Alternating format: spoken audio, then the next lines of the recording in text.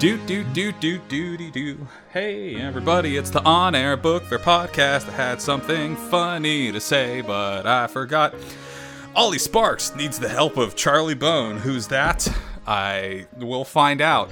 It's the On Air Book Fair podcast. I'm James. I'm Miles. I'm Daniel. And it's the podcast where we think way too hard about a children's book from 2002. This week, we are reading the third book in the Children of the Red King series by Jenny Nemo, Charlie Bone, and the Invisible Boy. And don't mean to correct you there. Sorry, wait, don't what? mean to correct you there, but this was July 2004 that this came out in the U.S. Quite a gap. Yeah. Well, one a year. And let's see. So we read the first half of this third book up through the chapter The Wand. And if you would like to pause this podcast, go down to your local library and read what we read over the course of, I don't know, maybe 2.5 hours. Go to your... When was the last time you went to the library? Yeah. They still got... You know what? They still got events there. Even though you haven't been there since you were 12, it's a community center. So... Yeah. Get engaged. Mm-hmm. Or at least it hopefully is. Yes. Especially in these times. Yeah. My plan, now that I'm vaxxed out, is as I'm able to, I want to teach people at my local place how to play Mahjong, just so that I have someone to play Mahjong with. Nice. And just post up with my little clacking tiles at a table in the library and be like, anyone wants to come from 6 to 8 in the evening, learn how to play Mahjong, I'll be here. Now that, stuff is hopefully getting better, real hopeful, not sure, but in theory, once stuff is getting better, I still really want to have I want to get a youth D&D program going, because that is some of the most fun I've ever had, is teaching kids through D&D and working with that stuff, and it can be a big program for the public library, and it's great, and you can do an adults D&D group too, and just constant good shit. Bring people into libraries and teach these nerds how to do more nerd shit. Yes. I'd be involved with that, but you're not allowed to bring alcohol into the library. Yeah, generally. That's how I play D&D. Good jokes. It's not dark. You play D&D at a bar. The first time I really started sitting down to play D&D, I would get a 6-pack of Tall Boys and grocery store sushi and sit down literally at a table in a grocery store with some dudes from Philly. Oh. And anything else to say? How was y'all's weeks? It was good. I can confirm that you can read what we read in 2.5 hours. Can be done. Damn. Yes, We do it every 2 weeks, but I cannot for the life of me get it done ahead of time. Nope. I got the book on Tuesday night and hadn't found time to read it since. Oh, speaking of youth D&D though, Miles, one of my former D&D students told me that he really wants to start up the group again. I had to remind him, you're in high school now, clubs are student run, so I'll sponsor it, but you have to get people. You have to organize this yourselves. I can't do it. Yeah. So You gotta have... It's one of the biggest it's hurdles me. of playing D&D, especially as a young person, is that you gotta have friends. Yeah. My week was reasonably good. This time last week, I was getting my second dose of the vaccine, like I said in the last episode. But I had this fun thing happen, where I didn't know that the retractable needles were a thing that existed. Oh. And when they gave me my vaccine, they also didn't tell me that was going to be a thing that happened. So when I felt it yank back out of me and pull on the muscle in my shoulder, I was concerned, because that's not a sensation I'm used to having. And the person administering it was just like, oh, yeah, you felt that? I saw it on my end. That was crazy. That's not encouraging.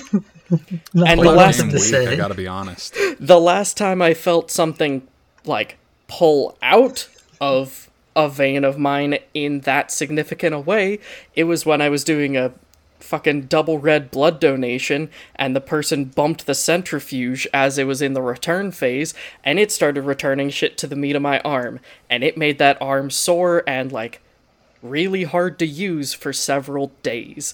So I started Hate having that much blood in the meat. I started freaking out, and I actually, like, I got lightheaded and, like, even whiter and had to lay down because I was just, like, in panic mode because they didn't take that, like, 5 seconds to explain to me, hey, this thing is a retractable needle, you're gonna feel a pull. Like, you're gonna feel a pop when this is done injecting you. Like, just give me that, and I will be fine. I don't have a problem with needles so long as they're not in my eyes. But that's an eye thing, that's not a needle thing. That's some Dead Space 2 stuff. Anyway, but otherwise, Yeah, so my let's week has go- been great. Yep. Did you get all gacked out? Were you feeling, like, awful from the vax? Yeah, for a little while there. But, you know, bounced. I just had, like, 12 hours where my whole skeleton was just made out of one of those ham jellos from the 70s. Fucked up. That does sum it up, though. Yeah. I felt like I had walked to my vaccine location and back, and then got a mild fever with the second one. So wrapped myself up in clothes and blankets. Yeah, I mostly just slept for, like, a day and a half. Yeah. My girl, Wrapped up in clothes and blankets like a certain mummified old wizard yeah. that Yes. we get to see literally being carried from a car to a chair in this Yeah. part of the book. So, you One want of to the get wizard, started, Miles? but- Yeah, Charlie Bone and the Invisible Boy came out in July 2004 in America, which, fun 2 facts. I don't have a, you know, contemporary media deep dive like I have in the first episodes of the last 2 books, but July 2004 was when Martha Stewart went to prison, which was a, Cool. like, weird experience that was like, I feel like a lot of our first exposure to the idea of what the stock market even was. And just like, wait, what do you mean? She told people that, or she did a thing because she was told that, like, it was gonna go down, so she, like, sold stuff off. Well, that's not fair. She knew some money secrets, and we were all sort of, in our childhoods, just like, nice rich lady from television go to jail like criminal? And it's Yeah. like, yeah, that's what they call white-collar crime, kid. My It mom was also, a big fan of her at the time, and then was kind of like, oh, she's bad now. yeah.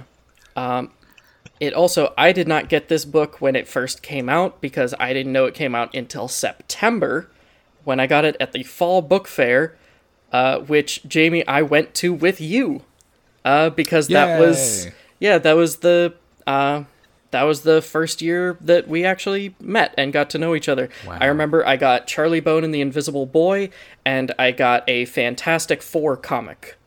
And, like, you and I I sat... think I had that same one, yeah. Yeah, The you little and... comic. Yeah, it was a little comic, it was a collection of 4, and it was like... Yeah. Didn't they fight the Mole Men in that one? I remember they fought the Skrulls, they fought Prince Namor, and Yeah. I think Yeah, that was it. Moonman. And it had an origin comic at the very beginning. Oh, as always. I also, before we get too far away from Martha Stewart, I just wanted to say that I don't believe she should have gone to jail. I believe insider trading and financial manipulation should be a capital offense, immediate execution. All right, we're coming in strong this episode. But this book opens up with a much better lead-in than the preview at the end of the last book. It talks about how the Red King used to have a cool black and silver boa, but then one day when he was out on a hunting trip, his shitty oldest son Borlath captured it and tortured it until it lived only to kill. Borlath's sister Guanhamara enchanted it so that instead of killing, it only made people invisible. And then when she died, her daughters put it in a bottle with some blue potion and a bird, and that dyed its scales blue and gave it some feathers. The bottle got passed down through the generations until Ezekiel Bloor reanimated the boa with the help of his grandfather's Frankenstein-inspired research. The boa was dyed blue and had some feathers stuck in it, and the bird is still dead. I still can't get over that. The idea is that, like, well, it doesn't kill them all the way, it just kills their visibility. Yeah. And I'm like, what? Yeah. What does that mean?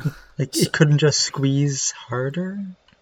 It squeezes all of the, I don't know, light, the light diffracting particles out of all of their atoms. I don't fucking know. But it's also, able to relieve the murder horniness by just making them invisible now.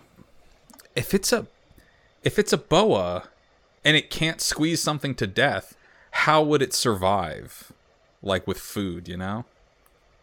I don't know.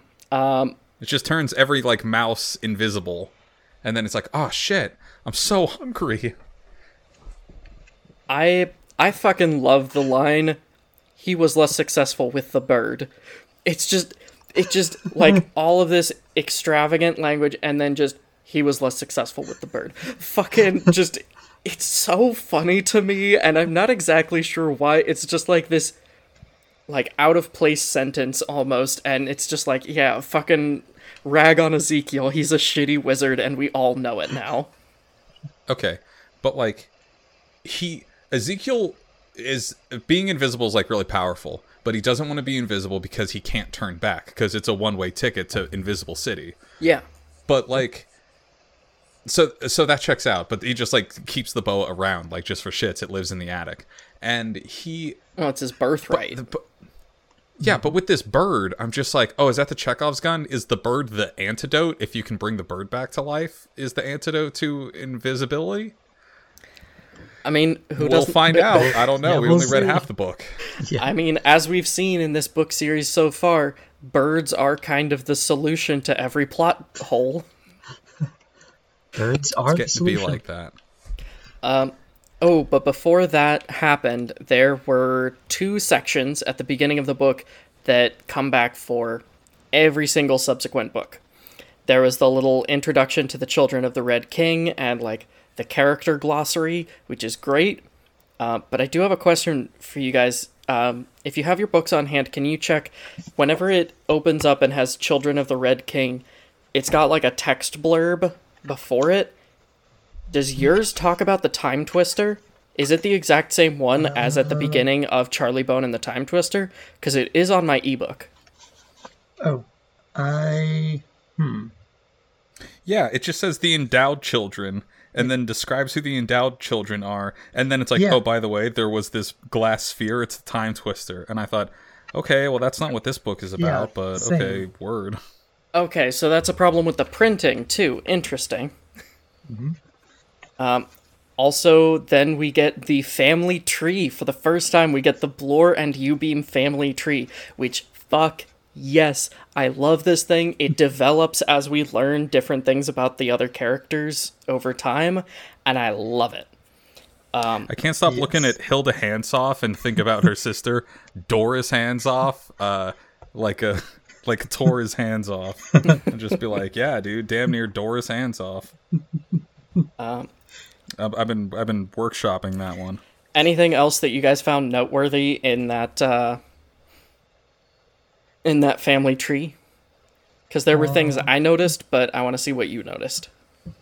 Venetia is apparently a designer of magic clothes, which sounds really baller. Yeah. Yeah, that's her endowment. She's a witch, but is, like, especially good with clothing magic. Grandma Maisie is, like, inside the crease of the page. You, like, can't really read it. She is. Would you look Which at that? Which I thought was rude. Mm-hmm. is rude. She's right there. Okay. I didn't even notice that until you pointed it out. Yeah. There's that fun thing in the Bloor family of interest in human reanimation skipping a generation. Because you've got Bertram Babington Bloor, and then his grandson Ezekiel, and then his grandson Harold. All three of them very interested in human reanimation, and their kids not interested in it at all. Oh, poor Donatella da Vici was electrocuted to death in a Frankenstein Gone Wrong. Yep. Mm-hmm. There is a recurring theme of the spouses of these people just dying, usually under very mysterious or not so mysterious causes. Yeah, you don't want to be a woman marrying into the Bloor family. No, or a man, apparently. I feel bad for Zelda. Yeah. Manfred's grandfather was lost in the Himalayas, which I know it's probably not the same mountain range, but I'm just like, the Dyatlov Pass incident. Oh, Daphne died of diphtheria. And she was clairvoyant, which means she knew she was gonna die. She probably that saw sucks. her Imagine being 9 years old and having a vision that you die of diphtheria, and you're like, well, sucks to be born in the 1900s, I guess. And that not long after your dad's gonna die. Yep. See, when they said Monty Bone crashed his plane in the desert, I figured, okay, this must have been, during World War II or something. No, he died in 1963. Griselda probably, did something to his plane. We learn more about Monty Bone's death, I will say that. Okay. Is the UB Mans their whole shit, their signature move appears to be killing people in or with cars? Right? I've noticed that. I mean, they're reliable. When you want to kill a person reliably, they tried to run try Patton over, and they apparently are trying to demolition derby what's his face into the fucking ground. Yeah. That teacher, what's his name? Oh yeah, Boldova. Borkenberg. Yeah. Boldova. Yeah. Oh, it also answers a couple of questions for us about timescale and age. Yes. We know Manfred is 18, Amy Bone is 35, Lyle is 40, Patton is 45, and Grandma Bone is 65. And that Patton's mother died 38 years ago. Grandma Bone is 65. Yes. I imagined all the U-beams as being so much older. Yeah, it's really a crazy thing, because especially when you think about the fact that Venetia is only 50. She is, yeah. Which also meant that she was with Yolanda from age 12. Which has some reasons. That's not great, but we'll talk about that later. We'll be getting to Yolanda. Oh, let's see. Yeah, that's a lot of the same stuff. Yeah, it tells us a lot about Yolanda in the family tree section, so it's just like, okay, I guess we know that she's gonna be important to this book because you're telling us a shitload about her. Yep. But hey, we've got things to do. We've got a book to start. And this book starts off... First chapter, someone dangerous. I wonder who. Yeah, we open this book with our real protagonist, Benjamin Brown. He's headed to Hong Kong with his parents, so he needs to leave his dog with his best friend Charlie without any warning whatsoever. This is such a hard ask. It's really such an imposition. It really is, they especially don't have kennels in anywhere in this city. Especially since Charlie's never home, and Benjamin knows that Charlie's grandma hates animals. And one of her aunts tried to get Runner Bean killed. Yeah, almost did. But Benjamin's only thing is but you gotta, Charlie. I don't have any other my friends, and my parents apparently don't know any adults that can, dog sit for a while. Yeah, I mean, he also doesn't think about taking Runner to the Pets Cafe, which, to be fair, he's only been to the Pets Cafe once, and it was at the end of last book, and he was there for 20 minutes. And you can reasonably expect that they're like, no, this isn't a boarding home for animals. You're just supposed to eat with them all over your food and in the kitchen. Yeah.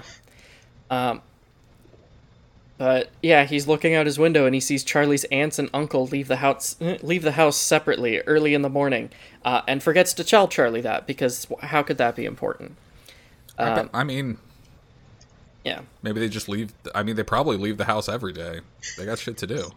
Well, they're not. I mean, the ants usually aren't there. Yeah. But it's okay, because Charlie finds a note in his uncle's room explaining that he left to stop someone dangerous from arriving and took Charlie's wand.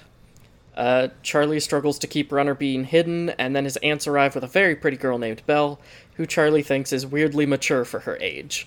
Charlie and Belle talk what a bit. A strange person who's just arrived right now. Yeah. I wonder who Uncle Patton was trying to stop. Yeah, can't imagine. I'm sure it's not relevant. Yeah. Charlie and Belle talk for a bit about Bloors, and then she goes home with her aunt, or with the aunts, to Darkly Wind, which, fucking okay, of course. That's where they live. But first, food report. I am paying a lot of attention to all the food in these goddamn books now, and I'm taking notes. Apparently, for such an important person as Belle, whatever her name is, the UB-man insist from Maisie, like, we want light soup, cold ham, a salad, and a Bakewell tart. Yeah. Demanding cold ham and Maisie's just like, really stuck out for to who? me. For this cold ham and salad. I thought it was cold ham salad, but no. And Maisie's just like, well, all this for some Shirley Temple looking broad? I don't give a shit. Maisie warns Charlie about keeping Runner in the house, but Charlie ignores her advice and heads off to school. There's a lot that went on in this chapter and a quarter, which I've decided to stop separating the summaries by chapter, or like if something continues doing like multiple chapters in one, I'm separating it by like when the action breaks. Okay. Yeah. Because that seems to be more reasonable anyway. But fucking, I know Benjamin knows nobody else except Fidelio, and like it makes sense to leave Runner Bean with Charlie instead of Fidelio, because if you leave Runner at Fidelio's house for however long you're going to be in Hong Kong, your dog's going to be deaf when you get him back. Yep. Yeah, they're honking up a storm in there. Yeah. Those Fidelios. But like, and fucking, this is going to be our second book in a row with basically no Benjamin presence. Mm-hmm. But at least this time we have a reason for it. It's not just, well, Charlie forgot that Benjamin existed. It's Benjamin's in Hong Kong with his parents, which seems fake. It seems every time something happens with his parents, it seems like a lie, even though I'm pretty sure it's not. It's really fucking contrived. Mm-hmm. And and Benjamin is like a sad, lonely, alienated kid, and they're like, Benjamin, well, leave your only friend and your other only friend and come with us to China. Or, not China, but a former, like, weird British occupied state. Yeah. It's so fucking weird to me, because I don't know if this is even remotely true, but some part of my brain is like, oh yeah, at some point later, they mention how Benjamin, like, learned some dialect of Chinese when he was in Hong Kong with his parents for a month, and, like... Cool. Okay. I guess. If you say so. Yeah, you do you. That's a cool thing to do, is learn Mandarin Chinese in, like, a month. You know, Benjamin if having could, his, a little kid could. Benjamin having his first little middle school relationship when he's abroad in China for, or in Hong Kong for a month.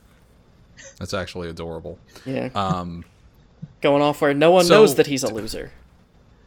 So, oh yeah, I have a girlfriend. She's in Hong Kong. That old chestnut. So this is all like a contrivance to make, like, Charlie have to babysit Runner Bean this entire time. Mm-hmm. Yeah. It's really unnecessary. But Oh, but it's necessary enough to like cause like a little extra fold of like difficulty for Charlie to deal with, because Yep. he's gonna do again this like E.T. hiding in the closet shit, like keeping it from any parents finding out, and Grandma Bone is just the dumbest sack of rocks apparently. she really is. Yep. But this book, this book is Charlie Bone and pet sitting, because Runner Bean is not the only pet that he has to hide. Nope. And that he will just dump on the Pets Cafe, which should have been his solution in the beginning, but okay. Even his mom, really as he brings the other animal into the house, his mom is just like, "Oh, come on, Charlie, another what is it this time? Do you remember the raccoon, Hogarth?" I remember the raccoon. Oh, and Patton took the wand, so I guess we know now why Patton was reading the Welsh dictionary, because he was like, ooh, Charlie's gonna get this wand, and then I'm gonna get to use it.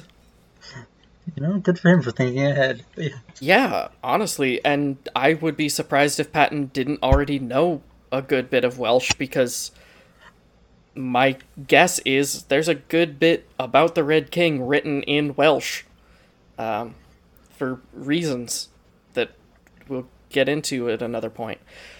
But like, God, and I like that Charlie noticed that Belle didn't act like a kid, even before her accidentally calling Grandma Bone Griselda.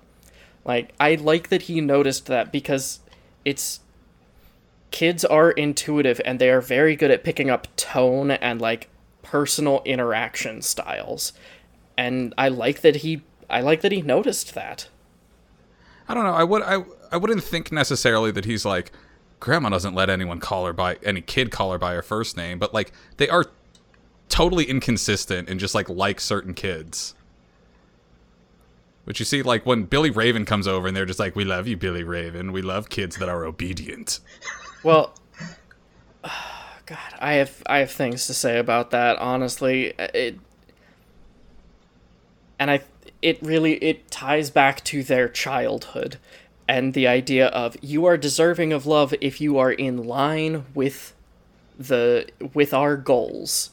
You are totally like cowed and obedient, like institutionalized kids. Like this entire family tree is like weird, like ward cases. Yeah, if you can't follow the rules, you don't deserve to be here. But if you can follow the rules, then, well, of course, we love you. We love you if you're well behaved.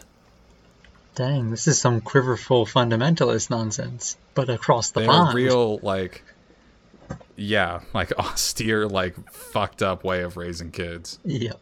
Yeah, and and Charlie just immediately blabs about his dad being alive to someone he has no reason to trust and actively mistrusts. He's just like, no, I know my dad is alive. Like, Charlie, shut the fuck up about your dad being alive. Yep. If they know, they could do something about that. But They also, won't, like, because because they never do. No, they don't. Every fucking antagonist in this series is toothless, except, honestly, Yolanda, the main antagonist of this book. She gets shit done, and that's probably part of why this is my favorite book, because it has the most tension. Yeah, Yolanda, aka Belle, this Shirley Temple bitch that got introduced, is like pretty legitimately scary sometimes. But yeah, so what's happening then? He's going to school. Oh, something I did want to mention, when Charlie first meets Belle, he's walking in from the yard after playing with Renner, and he's walking in, and he's all disheveled and dirty, and he's holding, ooh, a ladies' magazine.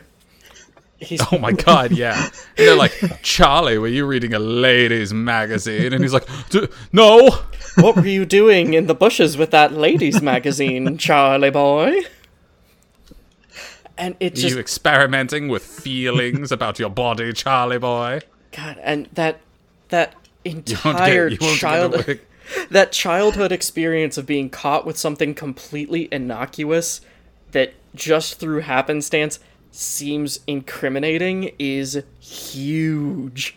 Like, Yeah. I don't see that represented in a lot of other places, and that is big. That is a big childhood to, like, preteen experience. Like, do you guys have those memories burned into your brain too, or not? I have to think about it. So. I have I a one very time had clear a family member walk into my room with me in a compromising situation with something playing on a television that was not, at that moment, it was not my focus of attention, but, like, given the context, made it appear as such, and I'm like, no, I was not focusing on that. Jamie, that's the vaguest way I could phrase this, but, like, that's all I can say about it. I can speak a little bit less vaguely. If I have a very clear one that is very similar to that. At one point in, like, 6th or 7th grade, I was, like, changing into comfy shorts, like changing out of jeans and into shorts so that I could just, like, hang out comfortably. And mid-change, my mom walked into the room and saw me with my pants off and The Office on the TV and thought that I was masturbating to The Office. No, I was not. But of course, my humiliation and shame on that just made it funnier for my family, and it became a running joke for several years. Really into that Pam from The Office. that really only got funnier for them the more it made me upset, and I didn't have the wherewithal to be like, maybe I should just stop giving them a reaction. Oh no.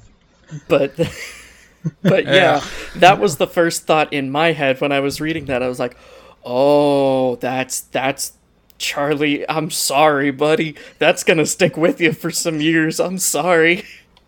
The fucking supervillains caught you with a magazine and thought you were checking it in the backyard. Caught you with the Sears catalog on the lingerie section. Yeah. This woman in her underwear with a little kitten. Charlie, are you considering perusing undergarments at the local Sears Robux? Yep. Oh.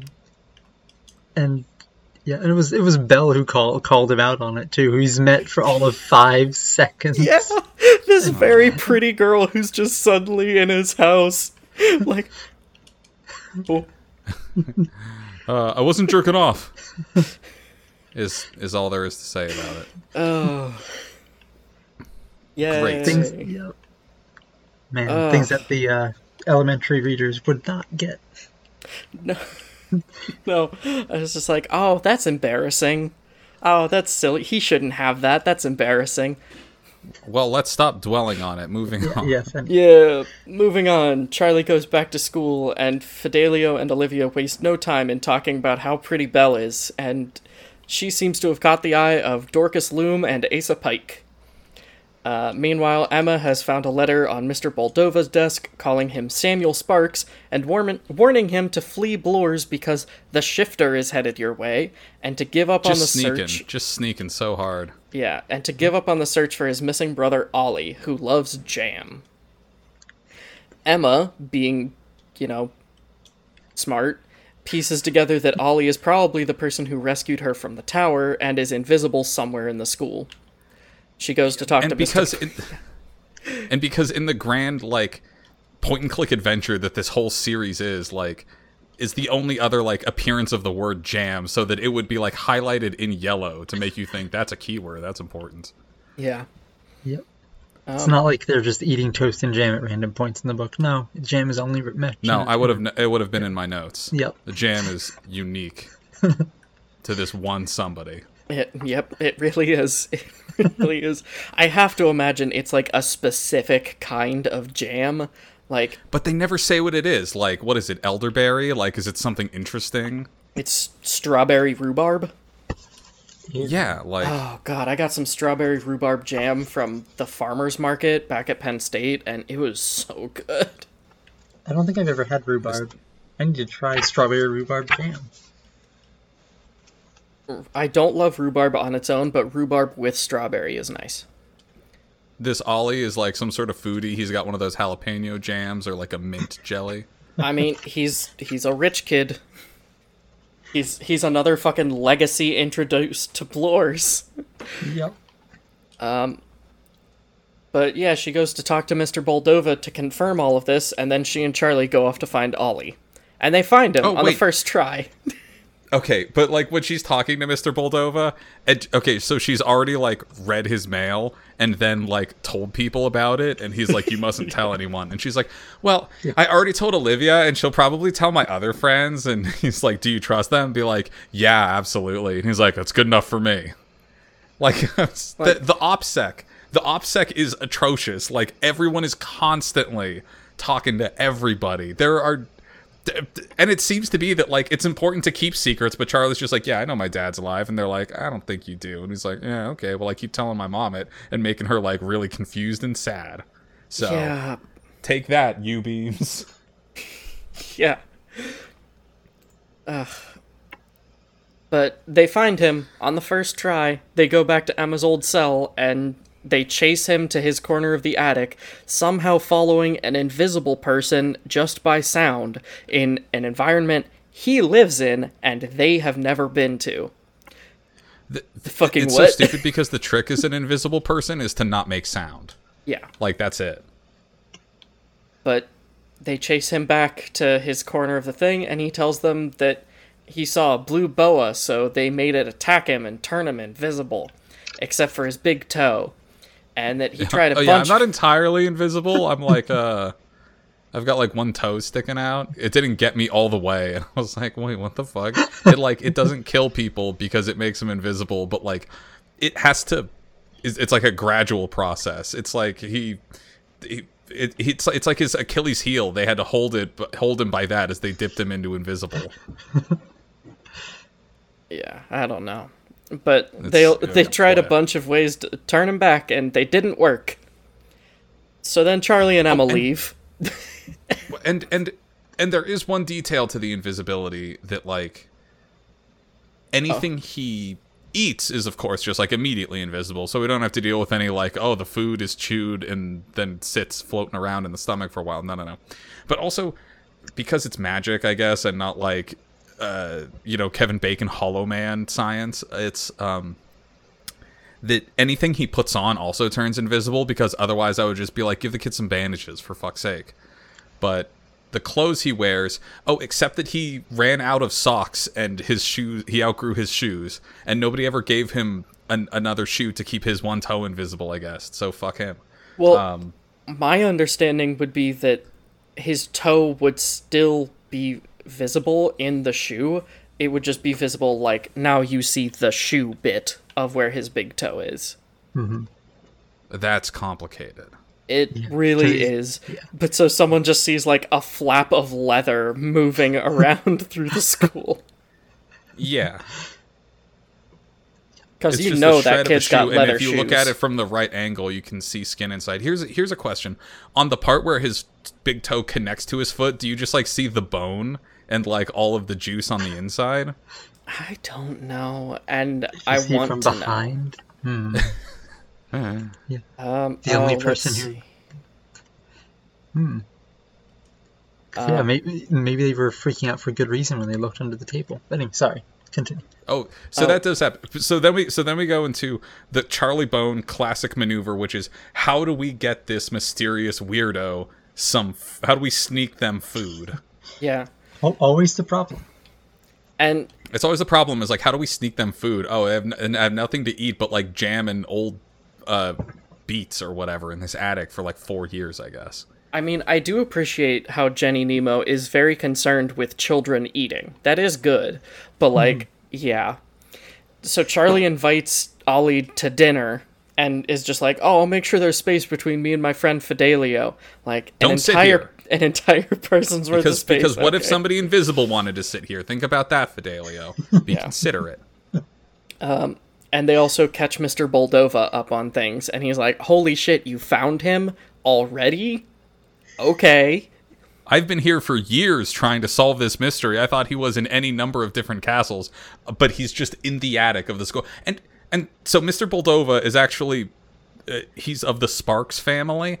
So he's like, yeah, I had to like pretend to work here to find him, and he's just been like faking the identity of Moldova to like be an art teacher. It also raises the question, didn't he go to school here? Right. Wouldn't like Dr. Bloor remember him?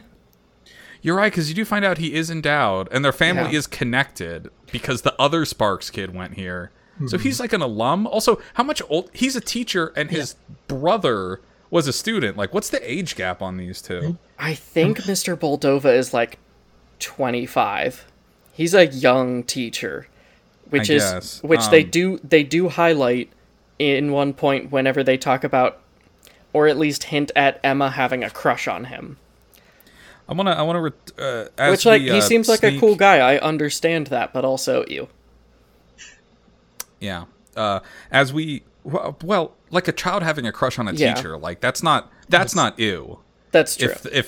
Depending on how the teacher reacts to that, that's ew. Yeah, that's true. Mr. Moldova never encourages that. He just encourages children in their art.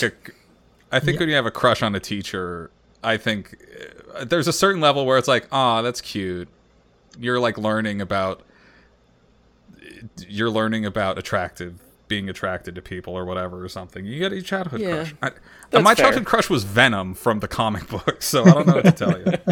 When I see that, I think, oh, how quaint. Look, I got to return to my food list, because we see the good food at the beginning of the semester that they don't keep up. They just open with it. They invite Ollie Sparks down to have some chicken and bacon with cream sauce. That's apparently really good. Okay. See, I think that was meant to be like an Alfredo with bacon and chicken in it. Like it wasn't just like a cream enchilada sauce. Soup. Oh. See, we recently made some enchilada soup that was really creamy and had chicken, and I'm like, well, a little bacon in that? Okay. I didn't think about that as being just a cream sauce. I thought it was just describing like, yeah, this is pasta with a cream sauce that has chicken and bacon in it. Okay. I also wanted to go back to, I think, like, when Grandma Bone was fucking with Runnerbean being at the house. Charlie was just like, yeah, fuck her. And he takes Grandma Bone's goose liver pate and honey ham and just feeds it to Runnerbean. He's just like, fuck her. And even, like, his mom and Maisie were just like, oh, that's Grandma Griselda's special goose liver. And Charlie? He's like, fuck her, I don't care. Charlie's getting bolder in this book, and I really like it. He really is. He sasses Ezekiel later on, and Grandma Bone just stops and looks at him like, what the fuck? So that's what I like when he is just his like immediate comeback to the U-beams is just like, yeah, well, I know you didn't really kill my dad, so I'll solve that mystery pretty soon, you dumbass. And they're just like, you don't know what you're talking about, Johnny Man. You didn't even kill my dad, and he paralyzed Mr. Ezekiel. What the fuck are you gonna do to me? Yeah, he knocked that bitch into a wheelchair for the rest of his old life. Fuck you.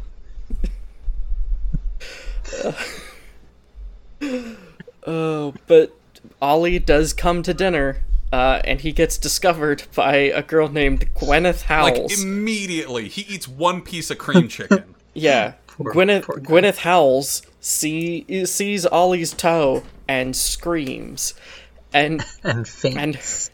And her friend Rosie Stubbs starts causing a commotion. And just the fact that the two new characters introduced for an incident involving yelling over a toe have the name Howells and Stubbs. I love and hate it in equal measure. It's so awful, but so good. Like, Gwyneth Howells, hell yeah, she fucking does. Knocked her out. Really did. Oh, and then they go to the Red King's room, and we find out that Beth and Bindi are gone, which is a shame, because Beth has my favorite family history of her name, and Bindi is one of the few explicit POC in the series. Did they ever come back, or was at this point was Nemo just like, there's too many kids. I gotta pare down the list a little. Yeah, I'm pretty sure they're gone forever. They might come. I mean, Beth might come back in the final book. I don't remember, but they are gone. They are gone from the series, which is a shame. Especially since we never even got to know what Bindi's endowment was. Yeah, we didn't. Yeah, we never got to know what her endowment was. I bet she could have fire in her hands. She can't, like, throw it like an X-Man, but, like, she can have it in her hands. Maybe. I like that. But, oh yeah, and Belle is introduced to the rest of the Endowed, and we learn that her last name is Donner. Bella Donner, and they're like, oh, poison nightshade, and she's like, not quite. In small doses, it actually makes your eyes more beautiful, like this. Like... And then she chameleons her eyes back and forth, and they're like, ew. Yeah, and it just... I mean, compliments to her for just going for it with that name, because we know that that's not her real name. Mm-hmm. Like, compliments to her for going with that name and thinking that no kid was gonna get it. But, like, fucking... You serious right now? You want to go that on the nose with it? Though, to be fair, it's not the most on the nose name in the series, because we now have an interesting the choice Sparks for a drag family. queen, though.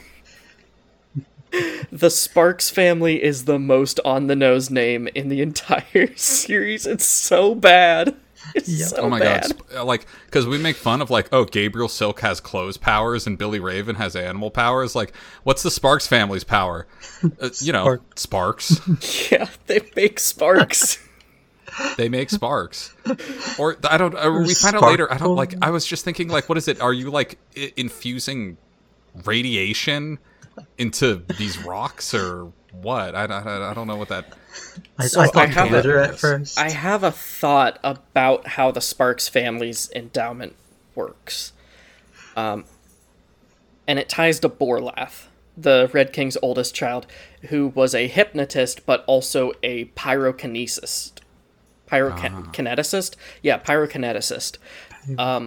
He was able to control fire.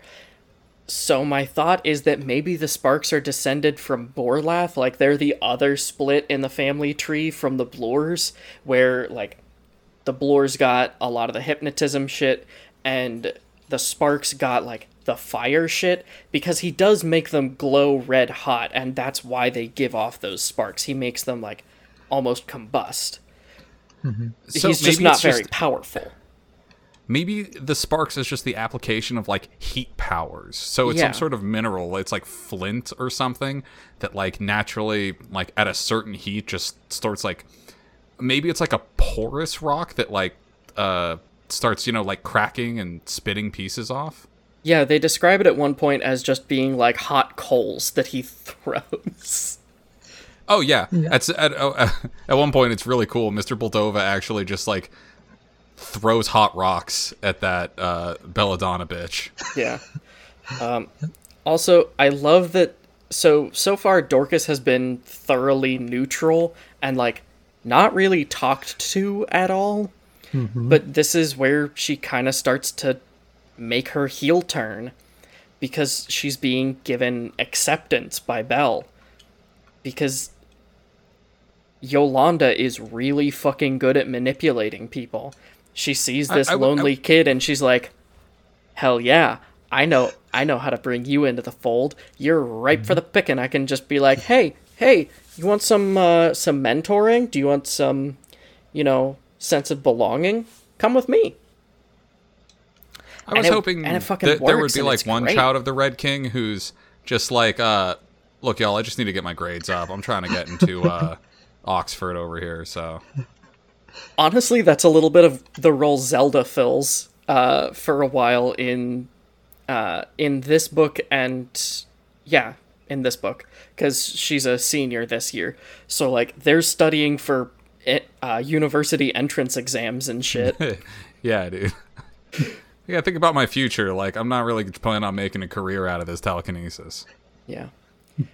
Da, da, da, da, da, da, da. Oh, also, if the blue boa is so secret that, anyone who sees it has to be disappeared, why the fuck did Lucretia bring it to the Pets Cafe at the end of the last book? Like, she just had it in a cage, taken it to the Pets Cafe, out and about. This word, did that happen? I don't old, remember that. Yeah, this hundreds of year old snake who was once owned by the Red King, she just had it. She just had it in a cage, took it around to the Pets Cafe. I brought an immortal magic reptile from a sorcerer to the cafe because they will let any old fucking animal into that cafe. It's honestly a problem. Yep. It only gets elaborated on in the first half of this book. I'm just like, what is their business model? What's your insurance like? What does the health department have to say about this? What the fuck are you doing? I think at one point in the books there is some conflict with, like, the Blurs calling the health department on the Pets Cafe.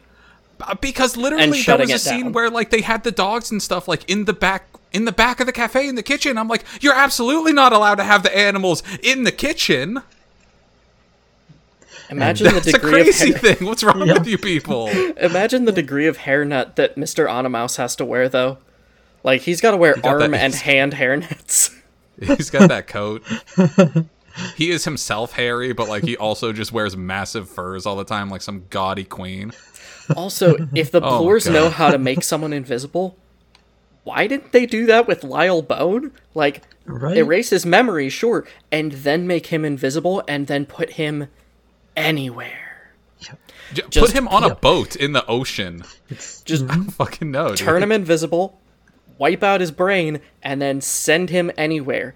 You still keep him alive. You still, like, whatever, just in case. But, like, he's gone. That's why I thought with all of the hinting at the beginning of the book, like, who was this invisible person that opened up the cage so that Emma could get out? And I was just like, well, if they wanted to disappear a guy, what if it's just like they didn't kill him, they disappeared him? And it's like, that could be said to, like, ship him to another country as an amnesiac, or just, like, put him on a boat and push him out into the ocean. But, like, I thought, oh no, they literally disappeared him. They used magic to make him invisible. And was that also like, there was the other bit where, like, Ezekiel Blore was yelling at his teapot for not pouring the tea right, and I was thinking, like, is he sorcerizing the teapot to operate on its own in some sort of, like, Alice in Wonderland way? Or is what he's doing is he's yelling at the invisible man that's not pouring his tea right? Yeah, I thought the latter. Yeah, so I wasn't sure whenever I was first reading it, because I had forgotten that Ezekiel Blore was even endowed, because honestly, I forget that, like, witchcraft is an endowment in this series. Like, I just forgot that. I thought that was just a thing. Like, magic existed, so there are some people who can do magic. But no, so I don't know, just, like, straight up, like, all forms of magic. What is this, like, Miss Peregrine's Home for Peculiar Children? So as far as the saucepan that poured the milk wrong whenever Billy was visiting him, that was him. That was a lot like the jigsaw puzzle back in 1916. It was just him trying to use his endowment to make an object follow his orders, and did it improperly because he's not very good at his endowment. Like, he's just not that powerful. Like, this is Wizard Mickey fucking up with all of those brooms. Ah, I see. Yeah. And so he's all resentful about it, because he's like, why do I suck at magic? Why can't I have some sort of mystical dagger from inside a painting? So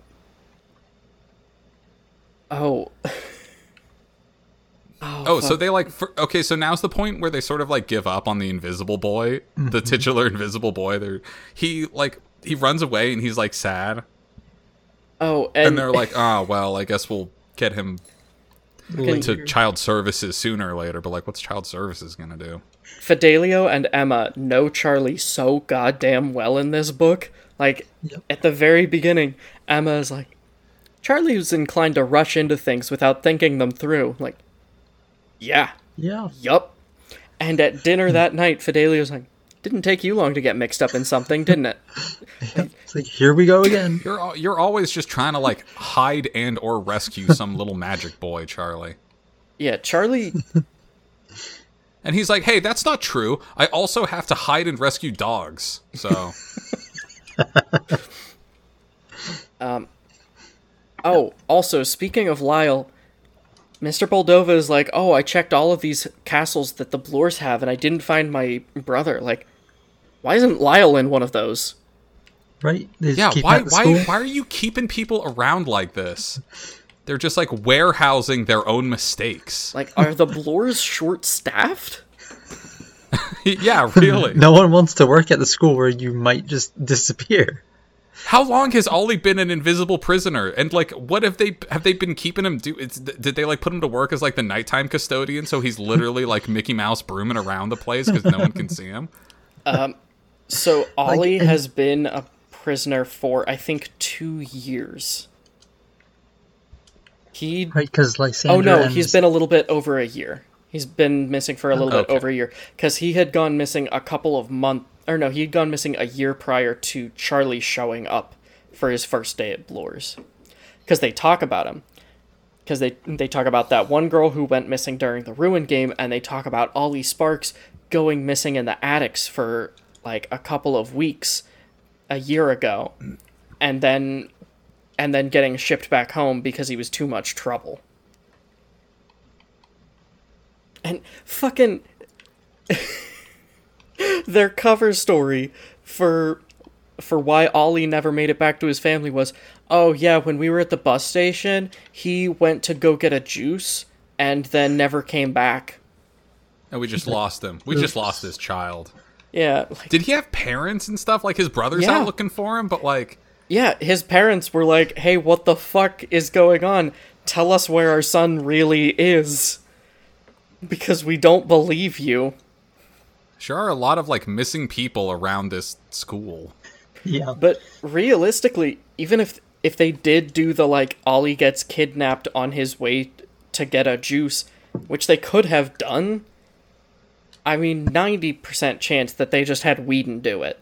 Because Whedon is, like, their one physical fixer person that they ever use. He's the muscle. He is. He's their muscle. And he's the groundskeeper. Fucking bury someone out back. Like, come on. I'm Right, sure like he they- has. They're constantly kidnapping and disappearing people, but it just, can't just...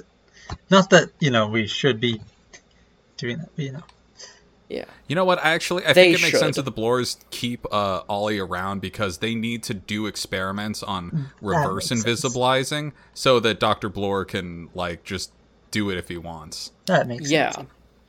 There are a But- lot of people hiding out in this school Yeah. all the time. Oh, also, Lysander calls Tancred Tane multiple times in this book instead of Tank, which is what he called him in the last book. And I'm very confused as to why that happened. That seems like an autocorrect problem. No, it's because they're boyfriends and they're trying out new stuff. And Tancred calls him Sander, which is cute.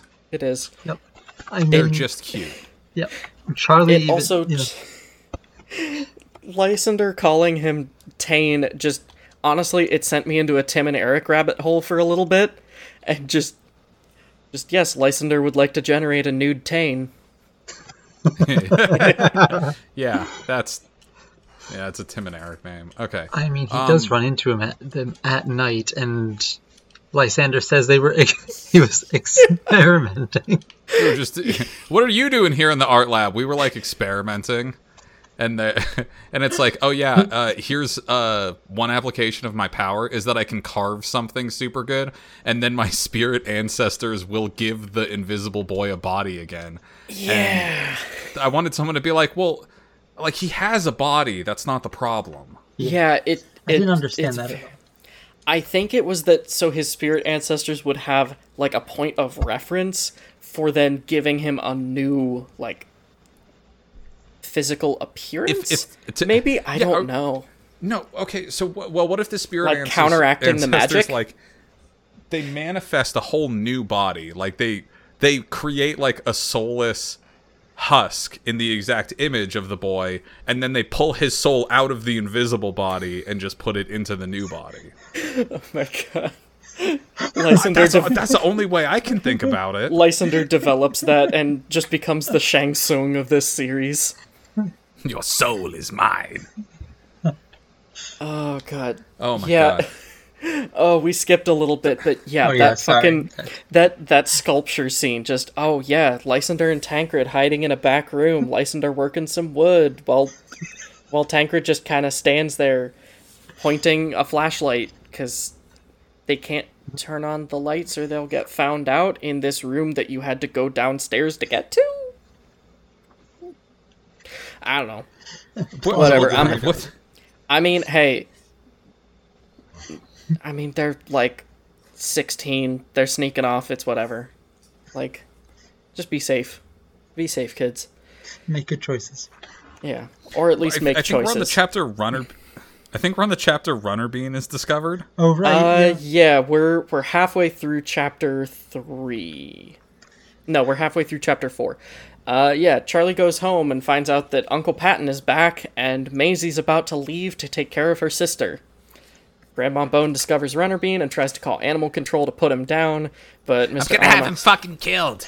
Bring the cops here. Kill this dog. Yeah, but Mr. Animals shows up and takes Runner to the Pets Cafe, which is what should have happened from the beginning. Did somebody call for a Deus Ex Machina? It's me, Mr. Animus, and my cats. I'm really frustrated with how they explained that, of just, the cats took him there, instead of, yeah, she called pest control. Mr. Animals is like the primary pest control person in this town.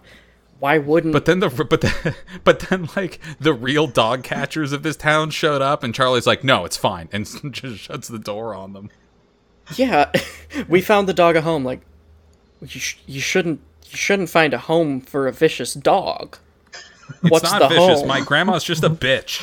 Also, you can just call. Oh, we understand. We get that all the time, young man. Yeah, you could just call them and cancel it, like Grandma Bone did with the doctor, with the house call. Yeah, she was having for Patton. We have like a 65-year-old man who's like extremely ill, and then like another lady calls, and she's like, "Never mind, he's fine." That would raise a real big red flag. Well, okay. We understand, man. We're just gonna come over and do a wellness check anyway. No, don't. I want him to die. Yeah, really. They're really fucking weird. Oh yeah. Okay. I don't think we explained, because Patton does show back up again, and he's just like, I'm all fucked up, and just collapses in bed. Like, he's been awake for like 36 hours. His shit's all scorched. His hair dye totally got washed out. And he's been gone for a week. The wand's all burnt up.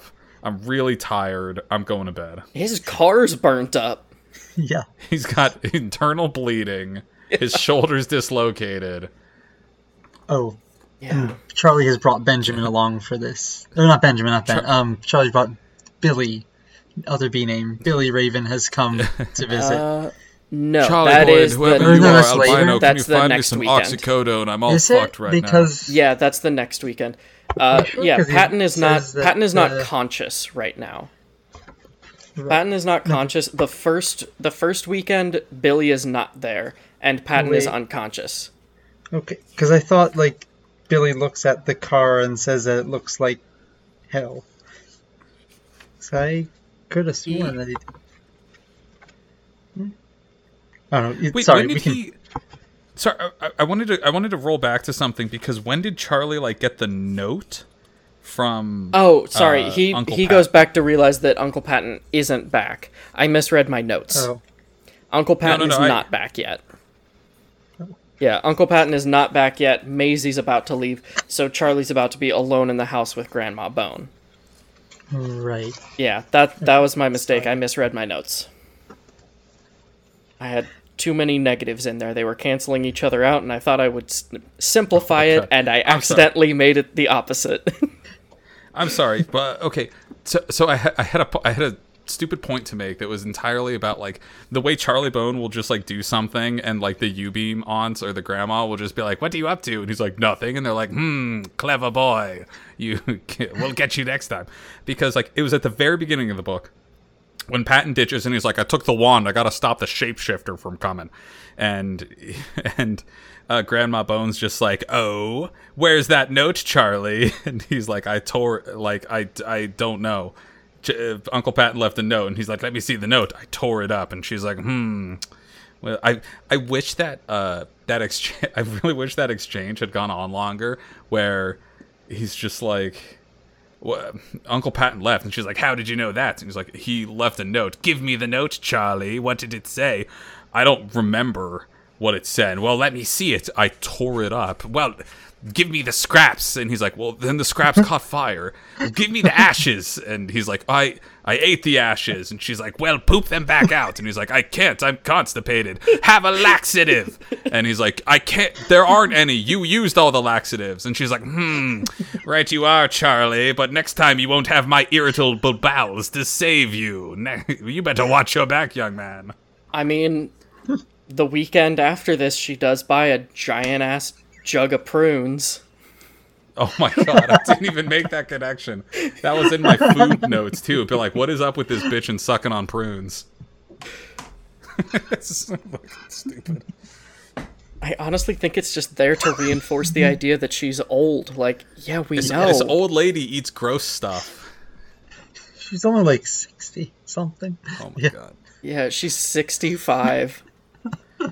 Wait, okay, so let's catch up to the present. Like, so Patton's not back? Patton is not back. Patton's not back, and Maisie's about to leave. And, yeah, and that's why Grandma Bone discovers Runner Bean. And, yeah. And then Charlie spends the next day out and about. He goes to Darkly Wine to spy on his aunts, and sees Dorcas in Venetia's house watching Venetia and Belle turn some velvet into a bunch of beetles. And gets caught by... Cool. Yeah, it was. It was really fucking cool. Like, the writing in that spot was really good. Like, this feels like a better written book than the last one did. Mm-hmm. Like, she was on her fucking game when she wrote this one. Yeah. And so Charlie gets, like, scared by the Beatles cape and, like, falls back, and Asa Pike's there, and he's like, "What are you doing here?" And Charlie's like, "What are you doing here? Fuck off." And just, like, leaves. I'm here to hook up with Belle, obviously. And he's like, "Oh, good for you. You know, she's actually really old, bitch." And, like, knocks over his box of mustaches and just, like, runs down the street. He's like, "I don't care. She's another shapeshifter." One thing that stuck out to me, how old is Asa? Asa is also a senior. He's like 17, 18. Okay, because Belle is like 12. Or Belle- pretending She's supposed to to be, like, Charlie's age. I'm only seeing Shirley Temple when they describe her, you know? Belle, I thought, was supposed to be like 14, which is still not great. It's still bad. But They sure go to great lengths to, like, all talk about how pretty this girl is. they really do. Maybe Belle... God, how old is Belle supposed to be? Maybe she's supposed to be... Ugh. Wait, no, it's in here. Well, what if she does, like, individualized... What if her shapeshifting is, like, an individualized to someone's perception, where, like, she looks attractive to that person, you know? Yeah. Yep, I think she is said to be 12 at least once. It's gross. Twice. Yeah. Yeah, either way. Yeah, pretty, very gross. Oh, great. Charlie Bone and the trope of the very, very old person who looks super young. Yeah. So right after Darkly Wined, where the ants live, which also, they describe that street as, like, I don't know, like, ravaged by poverty and full of, like, weird, like, dying ghouls. Mm-hmm. I was, like, trying to figure out, like, what's this place supposed to look like? It's just, like, a child's image of, like, a scary haunted place? Or is it, like, a deindustrialized slum of this city? What are we talking about? It's it's like really overcast and shit exclusively over that area. Oh, That's right. When he's running away, he also notices someone, a man who looks like he's looking out through prison bars. He looks familiar, but he doesn't follow up on that at all. Yeah, he sees an oddly familiar man in Venetia's attic, and okay, guess we'll figure that out another time. Okay. Oh, wait, so is that Mr. Pilgrim, who is Charlie's secret amnesia dad, who is constantly looking out of windows, being faintly recognized by people, and being like, I don't know who I am, but I'm trapped in a prison? Yeah. That's the thing. Mr. Pilgrim does live at the school, but we also haven't seen him at all through this first half of the book. So if Charlie didn't look up in the window and be like, is that Mr. Pilgrim? It's just like another guy that he kind of recognizes, like, who the fuck is this? Does it matter? I don't know. So I do know who it is, and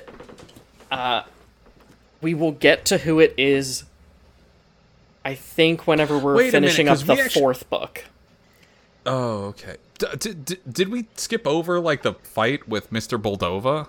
We've skipped later? Or? That's a little bit later. We haven't skipped over anything yet, but we have been kind of jumping around a little bit. Okay, so after Darkly Wine, Charlie goes to the pet cafe again, where he's he like, goes thank you for taking Ingledew's. care of Runnerby.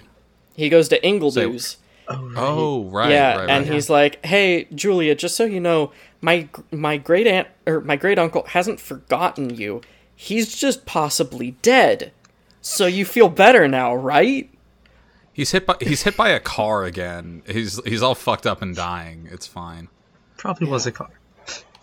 And then he's not ignoring you. He's just in a coma. Yeah. And then the next day he goes to the Pets Cafe and meets up with Gabriel, Olivia, Emma, and Mr. Moldova, who we find out has a rat. Yay.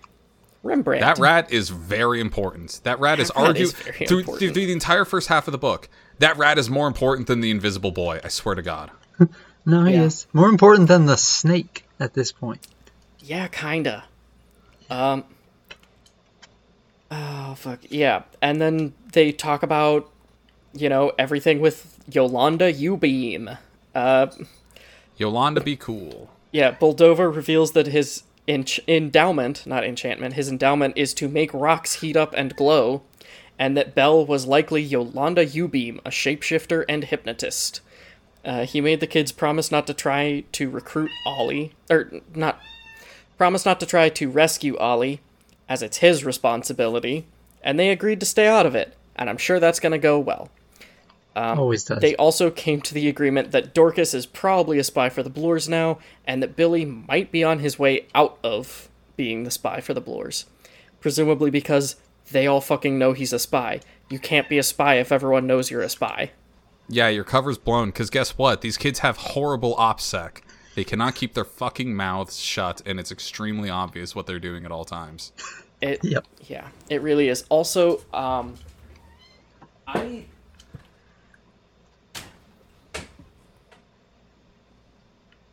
really like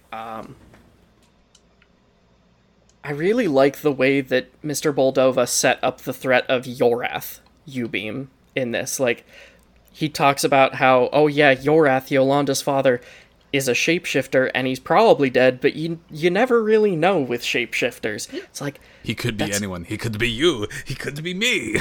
Yeah, like, that's really good. It's obvious that Yorath is, still alive, but I like the fact that, it at least gets set up a little bit more, and he refers back to these characters. He talks about them like we already know who they are. Because we... Yeah, they're just introducing a lot of stuff. Mm-hmm. Yeah, because we do kind of already know who they are from the fucking family tree at the beginning. Charlie and the kids have no fucking idea, but he talks about them like, hey, these are some serious big fucking deal people. These are some heavy hitters. You shouldn't be going up against them because you could die and your children. So I'm gonna do it. Stay the fuck out of it. I appreciate how much you've helped so far. Which, yes, good. More responsible adults that are gonna get taken out of the equation immediately. Because this is a problem that can only be solved by a bunch of really dumb kids. Yeah.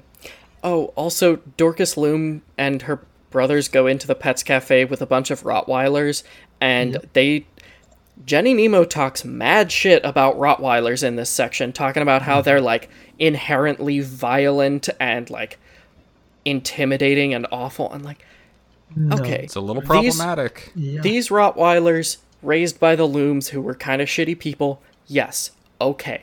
I will grant you that those dogs should probably be avoided. That's learned behavior. That's the owners. Yeah, but, like, I have met very sweet Rottweilers. Like, they're just creatures. Like, ugh. Yeah, I mean, we could get into pit bull discourse right now, but, like, what I liked about that scene was that it highlighted the inherent sort of problems with the pet cafe, is that people can just bring in whatever, and the animals will fight.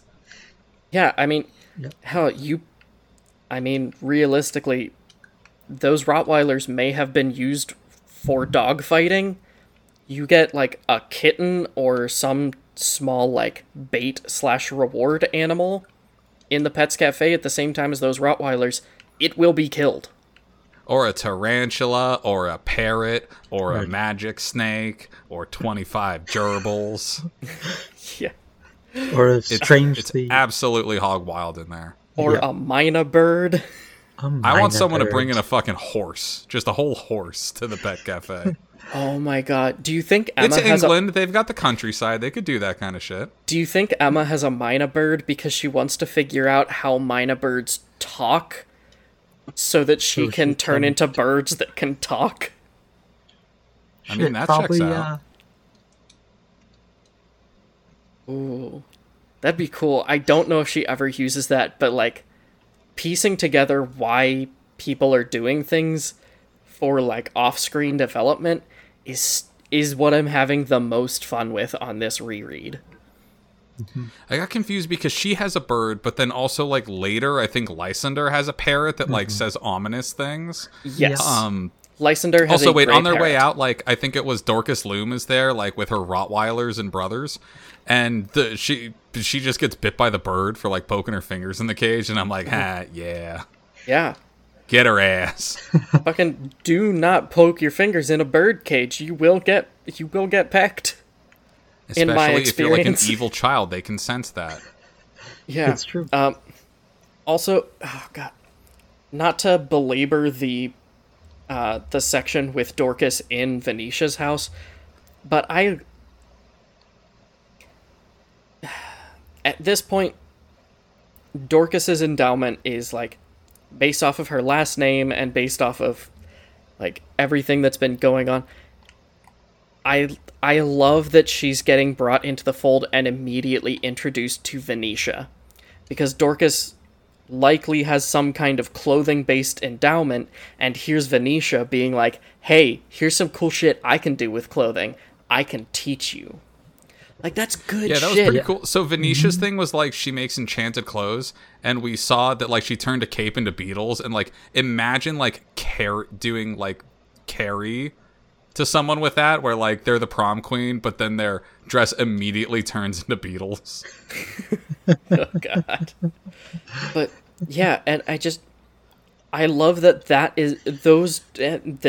mentorship in her endowment and a sense of belonging, a sense of social belonging, are the two things that bring Dorcas to the evil side, because that's so fucking Approval realistic from, and like, good. institutional powers and like that's adults. real and that's good, because up till now Dorcas has been thoroughly neutral, and now she's being it is showing how the evil side has stayed consistently gaining more loyal people. It's not just through threats, but it is through careful manipulation. And of course it's being done by Yolanda, the one person who's fucking good at it. But she really is the most credible threat we've had. She is. She's really good. Way more than Ezekiel, who is just the same as the UB-Mons, just always being like, you are a clever boy, but you won't trick us next time. It's very clear that the UB-Mans learned from Yolanda.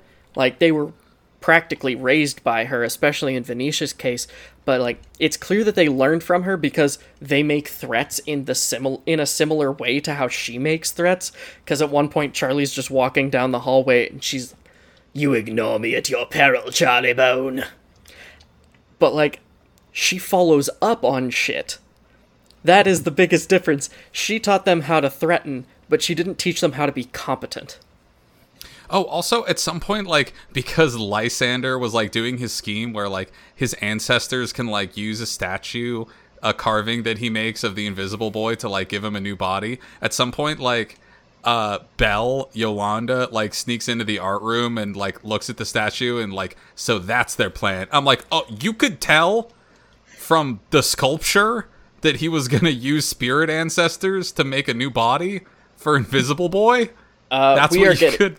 We're getting very ahead of ourselves, because that's, like, the final chapter. We actually haven't hit the point where he's making the sculpture yet. Because Billy's got to have his 8th birthday! Yay! 8th birthday! Woohoo! On Billy's first birthday that he remembers, he got a cake that was apparently so good that they beat a dog and a cat because...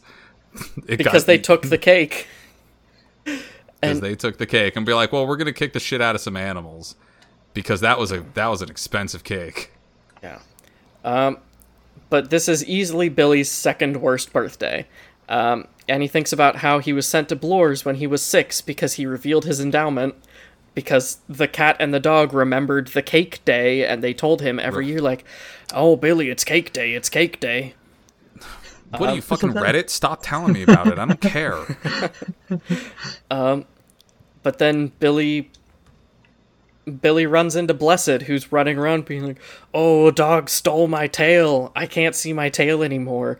But it's still there. I just can't see it." Like, okay, cool. The blue boa just, like, only got your tail? Billy's just like, whoa, that's weird. Why is there no one walking around Bloors with just, like, a section of their ankle invisible at that point? Like, what the fuck? I wonder if all the faculty, like, especially, like, the UB-mons, just have, like, various, like, bits of their limbs just invisible.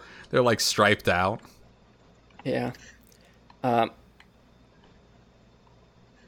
Oh, and then Billy goes to tell Cook, but he sees Belle transform into Yolanda and have a really well-described, like, very good battle with Mr. Boldova. And that battle amounts to her turning into, like, a crazy-ass-looking witch person and attacking him with, like, shadow magic, and him throwing some hot rocks at her. And she's, like, scorching her dress a little 90? Bit. Oh, she's real old. She's like 104 at this point. Let me check. Let me check the thing. Oh god, it's sideways in my book. But Yolanda was born in 1900, so at this point she's 102 or 103. And she gets him, and she gets Boldova right in the eyes with the old hypnosis, and makes him forget all of his shit, especially the fact that he had a rat, and, like, also turns him into a dick, which I'm just like, is that what she did to all of the U-beams and the Bloors and everybody, is, like, hypnotize them into just being weird assholes? No, that was more just, abuse. The greatest hypnosis ever, which is institutional emotional manipulation. Yeah. So Billy now has a pet rat. Happy birthday, Billy. Your present is it's all a yours hypnotized now. man's rat.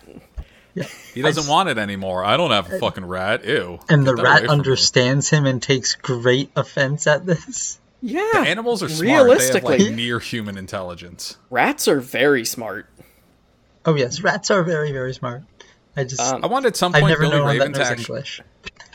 I want Billy Raven to at some point actually speak to a raven and just have, like, a full intellectual conversation with it. Like, the smartest animal. He's just like, hey, what's up? You've been, I was reading Kafka the other day and really interested in some of the themes about, like, that's what the raven talks about.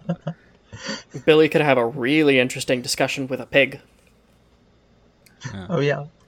want him to talk to that snake, and the snake is like speaking in Old English, just like an ancient thing, telling him vicious eldritch secrets of the past. The boa only speaks in Welsh, and he has to have Charlie translate. Yeah, but then Billy goes to Cook and tells her what happens, and the two celebrate Billy's birthday together while Samuel Sparks leaves Bloors and gets picked up by Eustacia, whose excuse for being there right away is, "I'm clairvoyant. I knew you would need a ride." Like, I mean, okay, I guess, but also, I mean, they could have just called you. Their phones. They could have called you. But She was just on standby, ready to get rid of him. she really was. But, yeah. But yeah, Billy and Cook celebrate Billy's birthday together, and Billy's like, "Hey, I know everyone hates me because I'm a spy." Cook's like, "Yeah, I don't blame you for being a spy, but you should probably, pick who you're loyal to. And don't worry, Billy, if the Bloors don't get you parents," she says if, because she's kind, "if the Bloors don't get you parents, I'll make sure it happens." Like, Cook is exactly the right person to start Billy on his journey to a face turn. Yep. Because she understands that he is, above all else, a child. He is a scared, manipulated child that's being taken advantage of, and she wants to help him. Because she's a good person. I didn't realize he just turned 8, so he's been 7 for like the last couple books, if not 6 at the early. Like, yeah, he's little Billy. Right? Like, he is. Yeah, he wants a sense of belonging, and he didn't belong with that aunt because the minute he revealed his endowment, he got shipped off to Bloors because that aunt was working for the Bloors. Also, it's supposedly that he's, like, as soon as he gets to the Bloors Academy, he's an orphan. The aunt just totally dropped him. Not even pretending that he's, like, the ward of her. That she's not filing him as a dependent on the taxes. She's like, I don't want anything to do with this kid anymore. Well, that's the thing. She didn't want anything to do with him in the first place. She was just the person hired to look after him until he revealed his endowment, and then the Bloors would pick him up. But it really begs the question, why not just keep him with her and have him start attending Bloors? I guess just so that they have direct control over him, but they didn't start exerting that until Charlie got to the school. They're total control freaks. Oh, they wicked are. Yeah. The school week resumes, and Charlie is suspicious of why Billy has Rembrandt. They have a symbolic homework session in the King's room where Billy decides to sit next to Charlie because he's afraid of Belle. And they take Rembrandt to his cage, and Billy tells Charlie and crew what he saw. Manfred catches Billy after lights out and tells Billy he'll be sticking around after graduation and threatens to never get him adopted if he tells Charlie what he saw the other day. And it's like, well, I'm not going anywhere.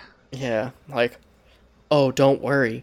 I'm going to be here to keep a close eye on things. Like, look, I get that the eye threats work for everyone you can hypnotize, but you can't hypnotize Billy. The line just falls flat if you do that. I feel that's sort of a convenient little detail. They're just like, oh, because I got red eyes, because I'm an albino. And I'm like, yeah. Okay. Yeah, it's never brought up before. Yeah. I mean, I found out the reason for Charlie's ability to resist it and why he was able to see, like, shadows of the fucking last hypnoses that Manfred did. It makes sense that, like, Charlie, our protagonist, does, but, like, just it's not like, spoilery. Do you want to know that, what they this can't ridiculous directly explanation manipulate is? Billy Raven? Do you want to hear this ridiculous explanation? Yeah. Yep. So when Charlie views someone, when he visits someone, there's a telepathic connection formed between the two of them. And so he's able to exploit that with Manfred. That's why he can, like, see his thoughts and shit, because he's formed a telepathic connection with Manfred now. That he can just open back up again whenever he wants, in theory.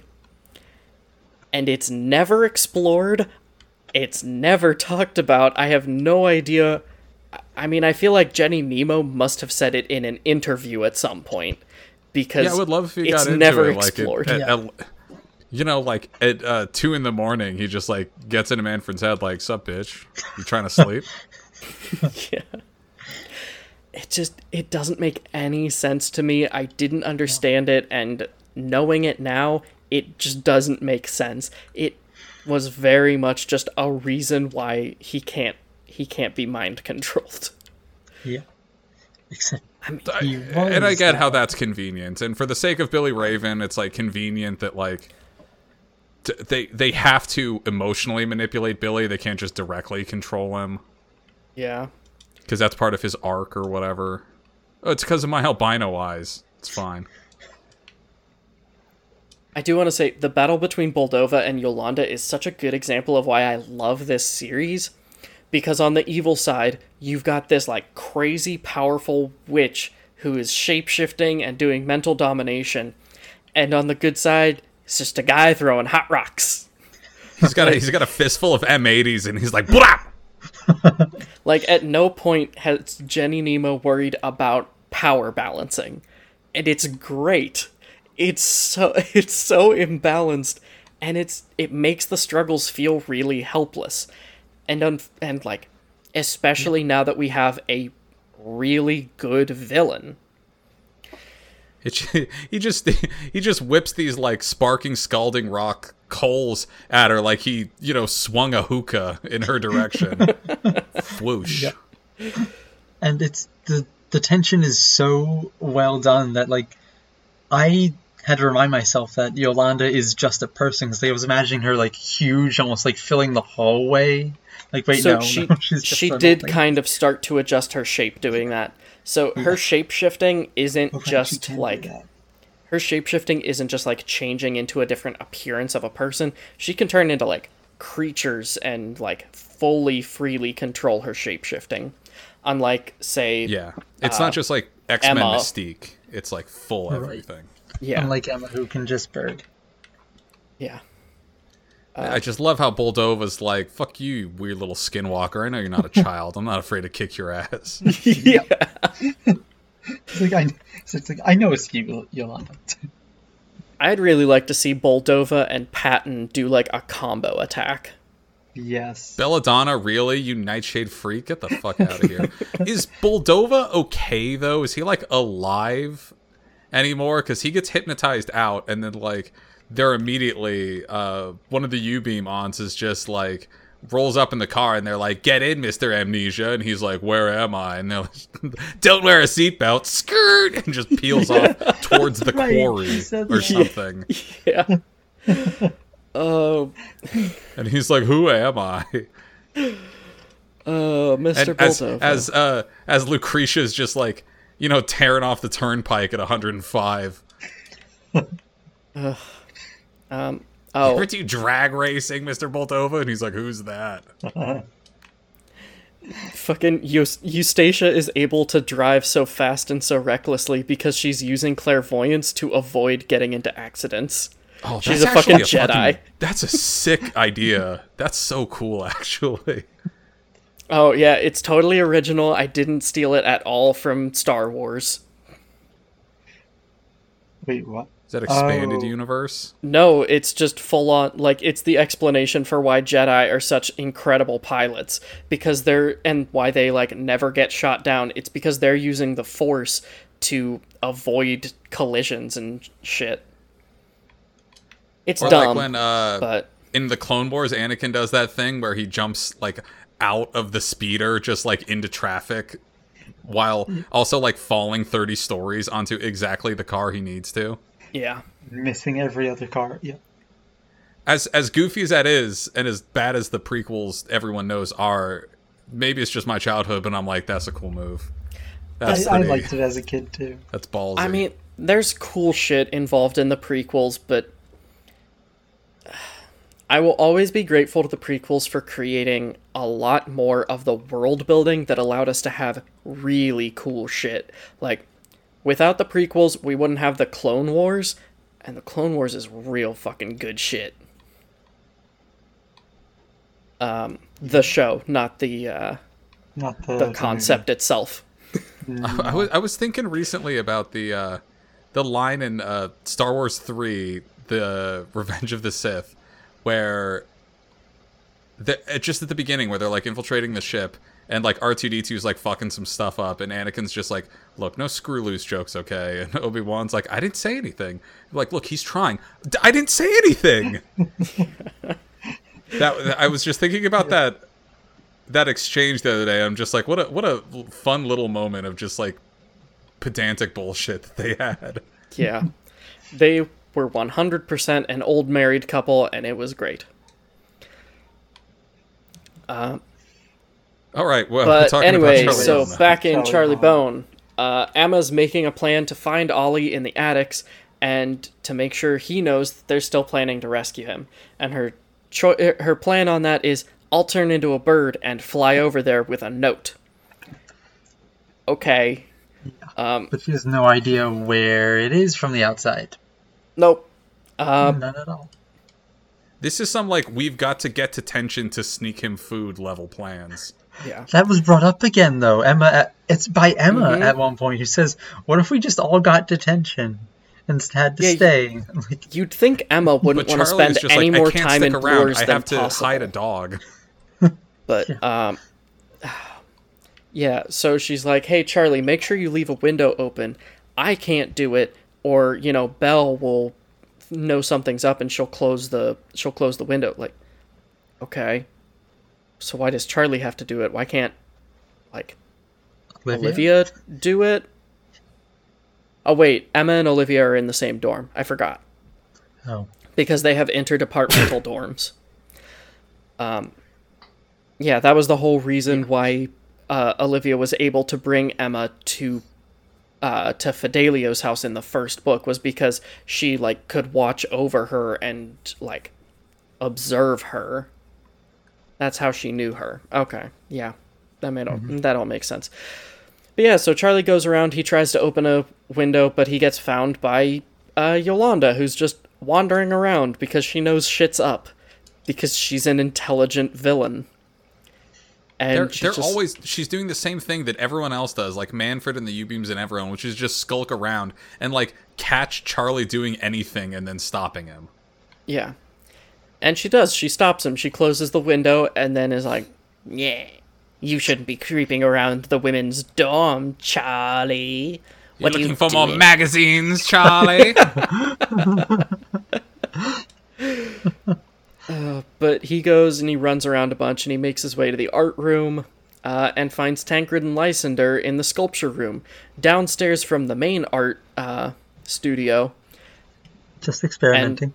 Yeah, they're just experimenting. Lysander's working on a carving of Ollie from memory, so his spirit ancestors can use it to make Ollie visible again, and Tancred is there holding a flashlight.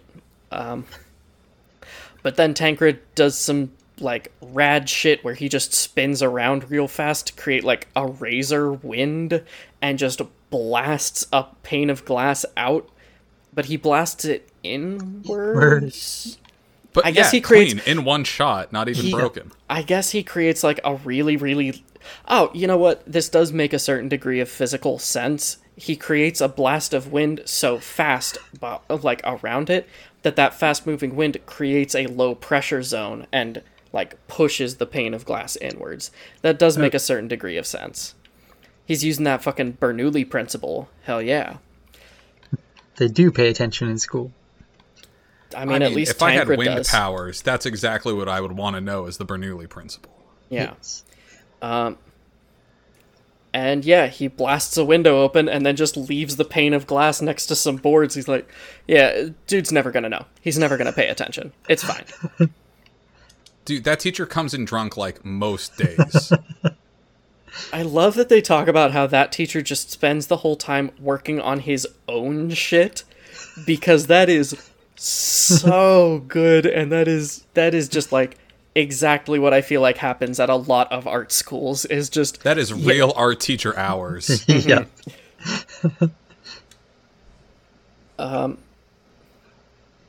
Oh yeah, and they're like, should we? Charlie's like, should we wait for Emma to come back? And Lysander's like, no, we should go because some things are better done in private. Because none of them know when Emma transforms, or whether she transforms with her clothes or not. And Lysander's like, we're gonna give her some privacy. Also, you don't want to see a human turn into a bird or vice versa. Yeah, I was thinking that it would be Lysander the has read shape-shifting of that Animorphs. would be the gross. Lysander has read Animorphs. Yeah, he's like, I'm not trying to see that. I don't like Emma's cute. I don't want to see her like with half of her bones turned into feathers or whatever. Ew. Yeah, Charlie actually at one point has a really strong reaction to not being able to say the word beak when talking to Emma. He's like, you had it clenched in your mouth. You know, your one mouth, when all your teeth turn into one thing, that, you know? Yeah. All right, and Emma doesn't even manage to find the place. But She she's doesn't. flitting about as a starling, not my ideal choice for a nighttime bird, by the way. But Yeah. She has Oh my God. she has a And- close encounter with someone in a white nightgown slamming a window shut. Like, okay, we get it. It's Yolanda. Fucking yeah. And then she And here's the spies next on level of Manfred in the convolution. bathroom. She sees him the just next- looking at himself in the mirror, and he sees her with the little message in her beak, and she goes and flies away. And drops it. So Drops then the the next note. day, the girls are like looking around the bushes, like, we dropped that note here. And Yeah. they're like, was it? And, you know, one of the U-beams comes up and is like, was there a note here? And they're like, yeah, maybe. Give it to me. I can't. I tore it up. Well, give me the shreds. I hate them. Yes. Yeah, why didn't she turn into like an owl or Right. something? I mean, depending on, I really want to see her develop her ability. Like, is it just birds? Is it just birds Can though? a starling see in the dark? As good as an owl can? Probably not. No. No. Maybe They're maybe it should be a daytime nighthawk. There's a lot better birds for her to have been. Yes. Let's see. Da-da-da-da-da-da. Oh, something that stuck out to me: Lysander being really good at wood sculpting, and like being able to use his spirit magic to like create life or do shit with that wood. Kind of reminded me of in the first episode, Jamie. You said, "Oh, maybe Lysander can like talk to or control plant life." And that just kind of stuck out to me like, oh, hey, there's that thing. It's a connection. It doesn't exist, but it's a connection. I just thought that because Sage was a plant. Yeah, absolutely. It's a reasonable thing to think. But yeah, He's named after Sage, like, in a spiritual sense. Yeah. You know? They do go looking for the note, and they don't find it. Which, oh no, she signed it with an E. Like, they already know you're up to shit. They saw a bird with a letter. I think they know who's doing stuff. Yeah. And they're like constantly assuming that Charlie and all of his friends are doing shit. And yeah, anytime Charlie is doing anything, they're like, "What are you doing, Charlie?" Yeah. We're I not, know Charlie- you're scheming. we're not going to But Charlie stop you in invites unmeasurable. Wonder Charlie where invites Billy to come back to his house. Oh, right. Because it went so well the last time Billy came over to Charlie's house. It was Yeah, a we great trust him now. experience for both of them. Look, I know he's a snitch, but like, it's so fucking sad. He's like really pitiful. It really is. Like, And I Benjamin's remember- gone, so I don't have like a pity friend anymore. he's there to be the friend in the group that everyone feels bad for. Shit, is that why Benjamin went to Hong Kong, so we'd feel better for Billy? No, just as a reason that like, well, why the mysteries are the adventure's already convoluted enough. They didn't want to be like, well, why didn't he talk to Benjamin? And be like, because Benjamin left. I don't know. What do you want from me? Yeah. But they He's get out back. of town. He went to the other side of the fucking planet.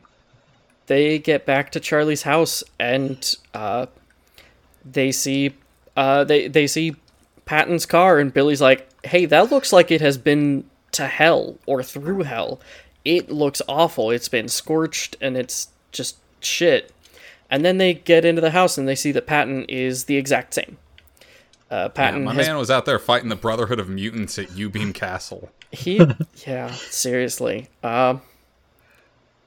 They try to wake him up, but they get interrupted by Grandma Bone, who's super welcoming to Billy, and says Patton deserved what he got for meddling, and that he's finally met his match. Like, Patton met his match in the last thing with a car.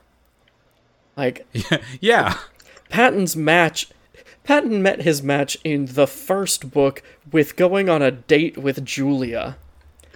Like, I love Uncle Patton, but he is not a particularly well-equipped person. His worst nightmare is public social interaction, and I understand that. But the really, like, the power that he wielded at the end of the first book was that he fucked up their electrical system at the school. Yeah. Like, that's what his power is. He started an electrical fire in the science lab, which... I mean, he's something of an arsonist. Oh, not anymore. His powers are gone. He's, like, staring directly at a light bulb and being like, oh, I'm too fucked up. Yeah. Yeah, he seems to have lost his endowment. He's just like, it's gone, I can't do anything. And it's like, okay. I'm sure what were you is. using it for? It was only a hindrance to him. It really was, but it was also part of him. Mm-hmm. And I actually bet that it's be like, now I'm, if I'm not in doubt, I'm expendable to these people. Oh shit! I mean, they won't kill me because I'm, at least part of their weird bloodline stuff. Yeah, I mean, that's definitely part of it. But, yeah, Patton's like, oh, I thought he was dead, but he's not dead. Charlie's like, who was he? Oh, I'm too tired. My throat is too burnt. I cannot continue. Are you sure you can't give me just, like, the name of him, Uncle Patton? Like, just a couple more words? Like, it might be really important. Maybe you could write his name down? Take a nap.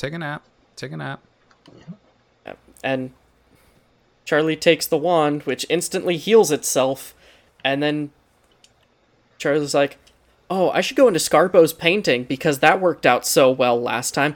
I'll go into Scarpo's painting, and maybe I'll be able to trade this wand for a cure for Uncle Patton. Like, the logic is sound, but the memory is failing. Also, the logic is sound? This is such a weird move. Yeah. I'll find some magic medicine from Scarpo by giving him back, like, the wand that is extremely important, at least to Patton. Even if it had worked and Patton is healed with the medicine, he's just like, you got rid of the wand, Charlie! That was our linchpin! Also, that was the only thing we had! Also, Lysander's not there, and Charlie's just like, well, no, just, like, grab me and pull me, and it should be fine. Like, you don't know that, my dude. You only survived last time because Lysander's spirit guardians caught the flaming spear that was being hurled at you. Like, what the fuck? He was last time he was literally saved by magic hands, and Billy does not have that. No. Nope. Billy has special eyes, though. He can look at the special eyes. He can, just not very well. But, like Emma said, Charlie does just kind of rush into things. He really does. So he gets back into Scarpo's paintings, and he's like, there you are, you little brat. Yeah, and Scarpo's just like, I don't want the wand back. It's not mine. I think it might even be yours. I couldn't even use it. I don't know Welsh. It looks like it was yours to begin with, so meh, I guess, whatever. If you want me to treat your uncle, though, I'm happy to treat your uncle. Just, let me out. Let me out of here. Which, it makes no sense. It makes no sense to me, because it's like, okay, he's forming this telepathic connection with this person 500 years ago. Except, he's not. Because this person is in a pocket dimension. But or did he time travel? Because it's never fully properly explained, and I think it's pocket dimension bullshit. But I don't really know. It doesn't matter. I understand, like, Scarpo's motivation as a wizard to just be like, how far in the future are you from, little boy? I want to see what happens to the different ethnicities I'm very focused on in my century. I mean, he's all about getting more acclaim and fame, and how better to increase his acclaim as a sorcerer than by just bring back some bullshit from Charlie's time and be like, look at this thing I made. Like, imagine Scarpo going back 500 years with a fucking gun. Oh my god. Dude, it's been talked about before, but like the coolest thing is like the time traveler wizard that's just a dude from the future with a gun, like going back to medieval ages, and they're like, we can't stop him. He's got magic spears that can immediately pierce our toughest armors. But all he has is like maybe a Tech 9. Double barreled shotgun. He's just got 2 deagles. What wasn't this covered in I haven't seen Army of Darkness, but isn't that essentially it? That Bruce Campbell goes back to medieval times with a shotgun, and like his arm is a chainsaw, and he's like, I rule you now. This is my and boomstick. Then kills a bunch of skeletons. Yeah. Yep. Oh, man. Yeah, but so Charlie goes in, and then he comes back out again, and lands on Billy, and Billy's like, someone stepped on my foot, and then ran out of the house, and Charlie's like, I'm sure it wasn't Scarpo. Like... And he looks down the street, and there's like shadows running away from the house, and he's like, that's fine. Yeah. But then later they realize, like, I think Scarpo escaped from the painting. And they're like, well, I guess we won't really do anything about it. We'll just wait and see what happens. And Yeah, I'm like, they were what like, the fuck, you guys? No, they found Scarpo's mouse, and they were like, well, Scarpo can't be out. He's still in the painting. Like, yeah, so's the fucking mouse, you idiot. And, yeah, and like... And Charlie fucking roasts Grandma Bone for a moment, because Billy's like, yeah, the bathroom smells wrong. Charlie's like, yeah, that's my grandma. She uses bad soap. Like, no, it smells like bad magic and things that should be dead. Charlie's like, yeah, my grandma uses that bathroom. Like, yeah, it's my grandma's stank ass. Why do you think she used up all of the laxatives in the house? Her bowels are fucking irritated. Yeah, Charlie just nasty. saying, my grandma should be dead. All she eats is prunes and goose liver pate. Her guts are a catastrophe. Yeah, Charlie's whole, like I said, grandma line was like, that's the first time I actually laughed out loud at this book. Like, yeah. It I know, was good. that was such a It was that was good. such a sick burn. Yeah, but And it's through this weekend that like Billy Raven's getting a taste of like what real friends are, and Charlie is also just like, look, Billy, I know you're spying on me. It sucks you don't have parents, but like you can't trust these fucking people. And he's like, yeah, they have been really mean to me, and like they seem to like not have parents to show me. And he's like, there's a lot of people that can get you parents. I think they're just, they're just manipulating you. yeah, Charlie outright tells Billy, you need to pick a side.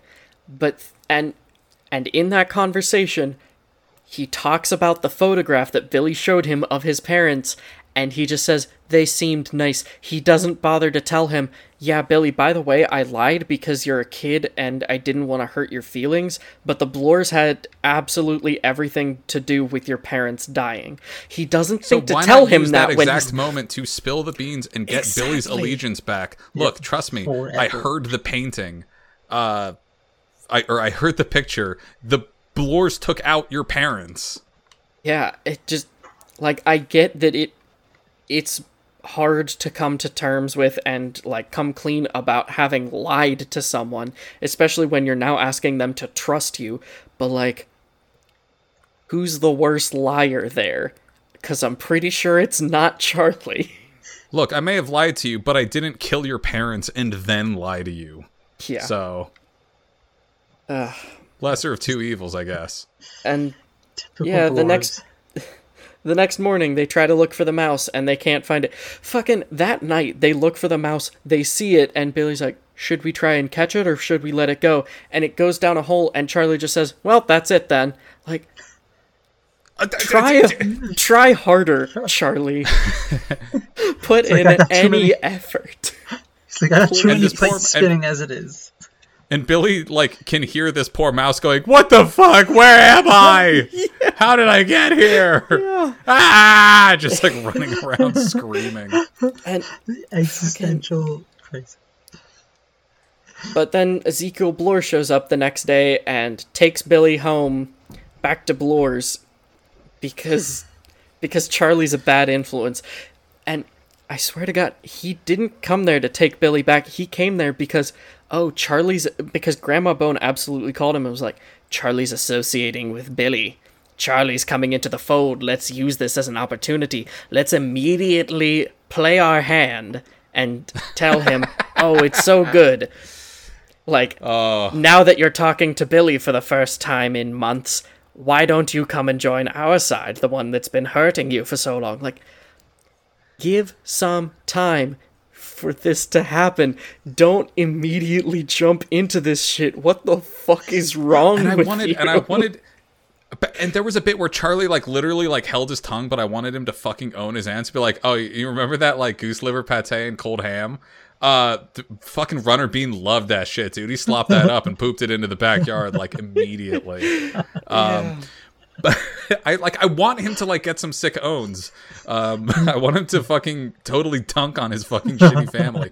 But now that we're introducing Ezekiel Bloor back, who is carried by the groundskeeper in, like, a little, like like paraplegic old man bindle out of the limo and into the house, I finally realized who I would fantasy cast for Ezekiel Bloor, and it is the fictional character of the old David Lopan from Big Trouble in Little China, played by James Hong. I'm posting the picture in the chat right now.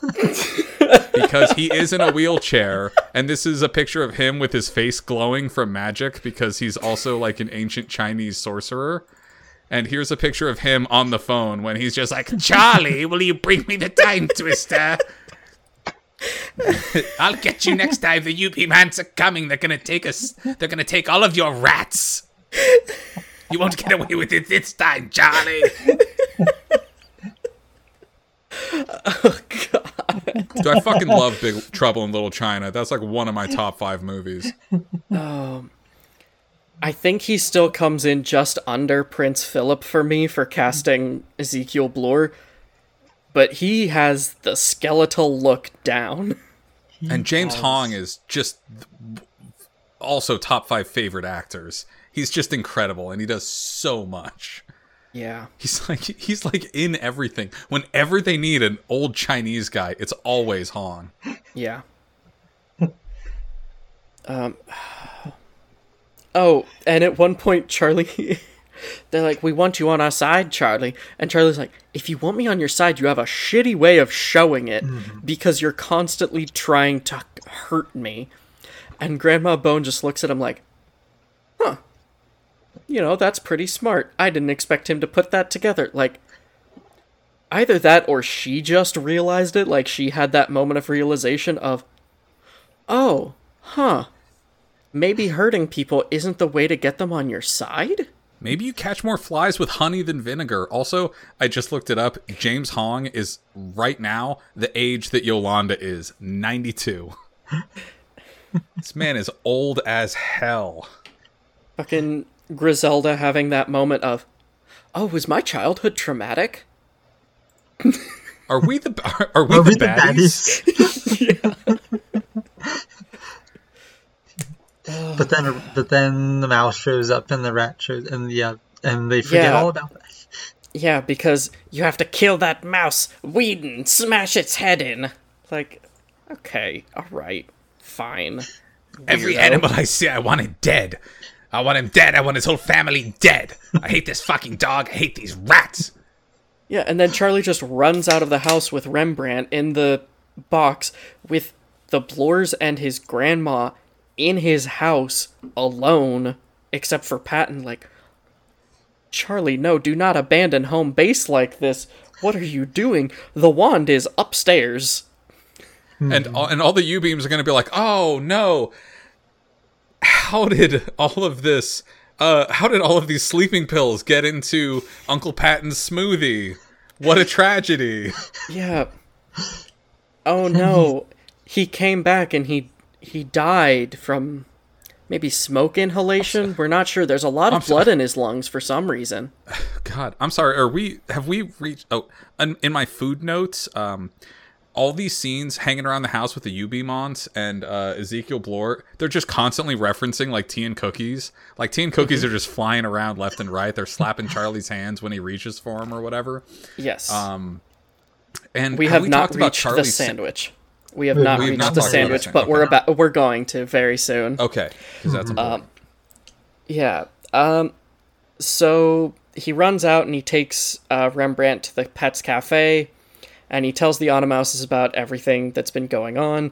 And Mr. Automouse is like, "Holy shit! He was in U-Beam Castle. He's lucky to make it out alive. I would never go there in a million years. Good goddamn." Never Charlie, go I know there, you've been Charlie. doing a lot of adventures. That's the raid. That's endgame raid dungeon. Like, do not go there, bro.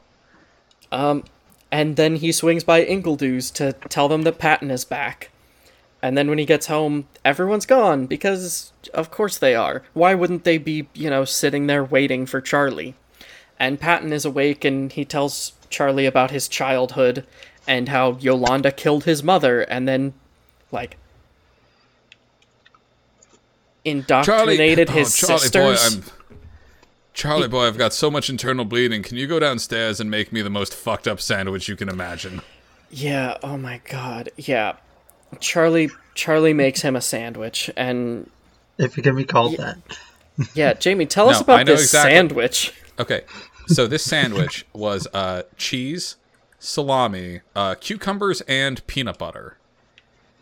And I thought, as I was reading these words, I was like, okay, peanut butter, what? And as I read it, Miles, you had read through this earlier than we had, so you were just like, I don't think I can do the sandwich.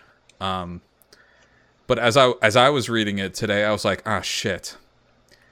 I do have all of these ingredients.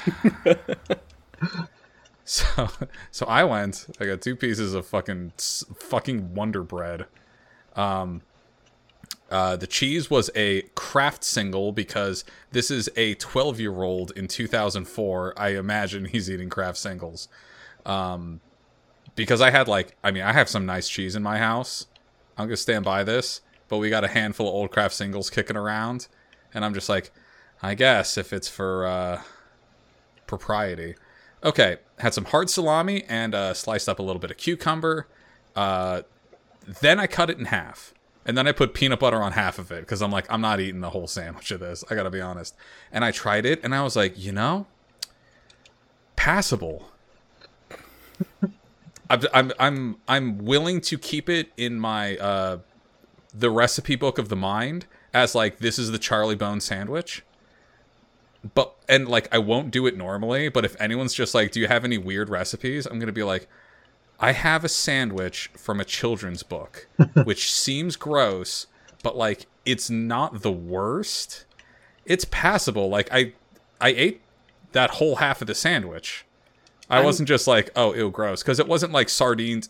If you wanted to make a really gross sandwich in the children's book, you say oh, sardines and yogurt and sauerkraut, orange peels, and I don't know, shit like that, and garlic salt, and that's a sandwich that you put on a focaccia. And I'm like, no, that'd be fucking stupid. But this was a passable sandwich. I was honestly surprised by it. I'm curious as to how that sandwich would stack up if you were really fucking high. You know what? As I've been living with my housemates, their limited versatility in applying the ingredients that you just happen to have in the house, I'm just like, okay, you have not been stoned at 2 a.m. before. Because if you don't think that you can mix these ingredients together to just make something, you have never been in a position where all you have in your house in the dead of night is beets and cream cheese and tortillas. And you have to make do with that. You have to figure something out because you're really fucking hungry. And, it's too late. The McDonald's don't do 24/7 here.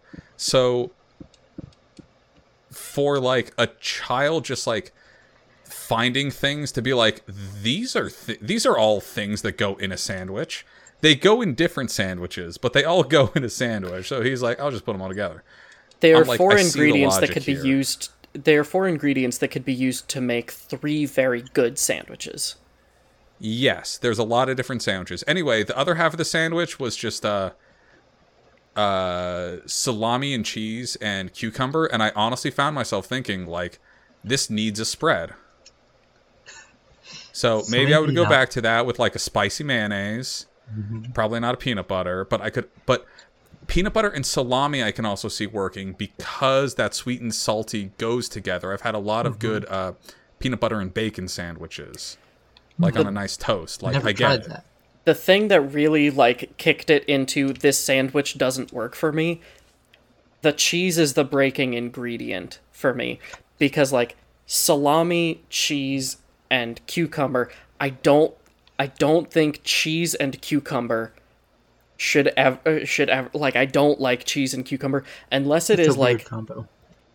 unless it is like a very, like, mild, maybe like a mild white cheese, like, that can be good. Like, maybe like a little bit of Munster with some like cucumber finger sandwiches or something. I don't know. That might be okay. That might be pretty good.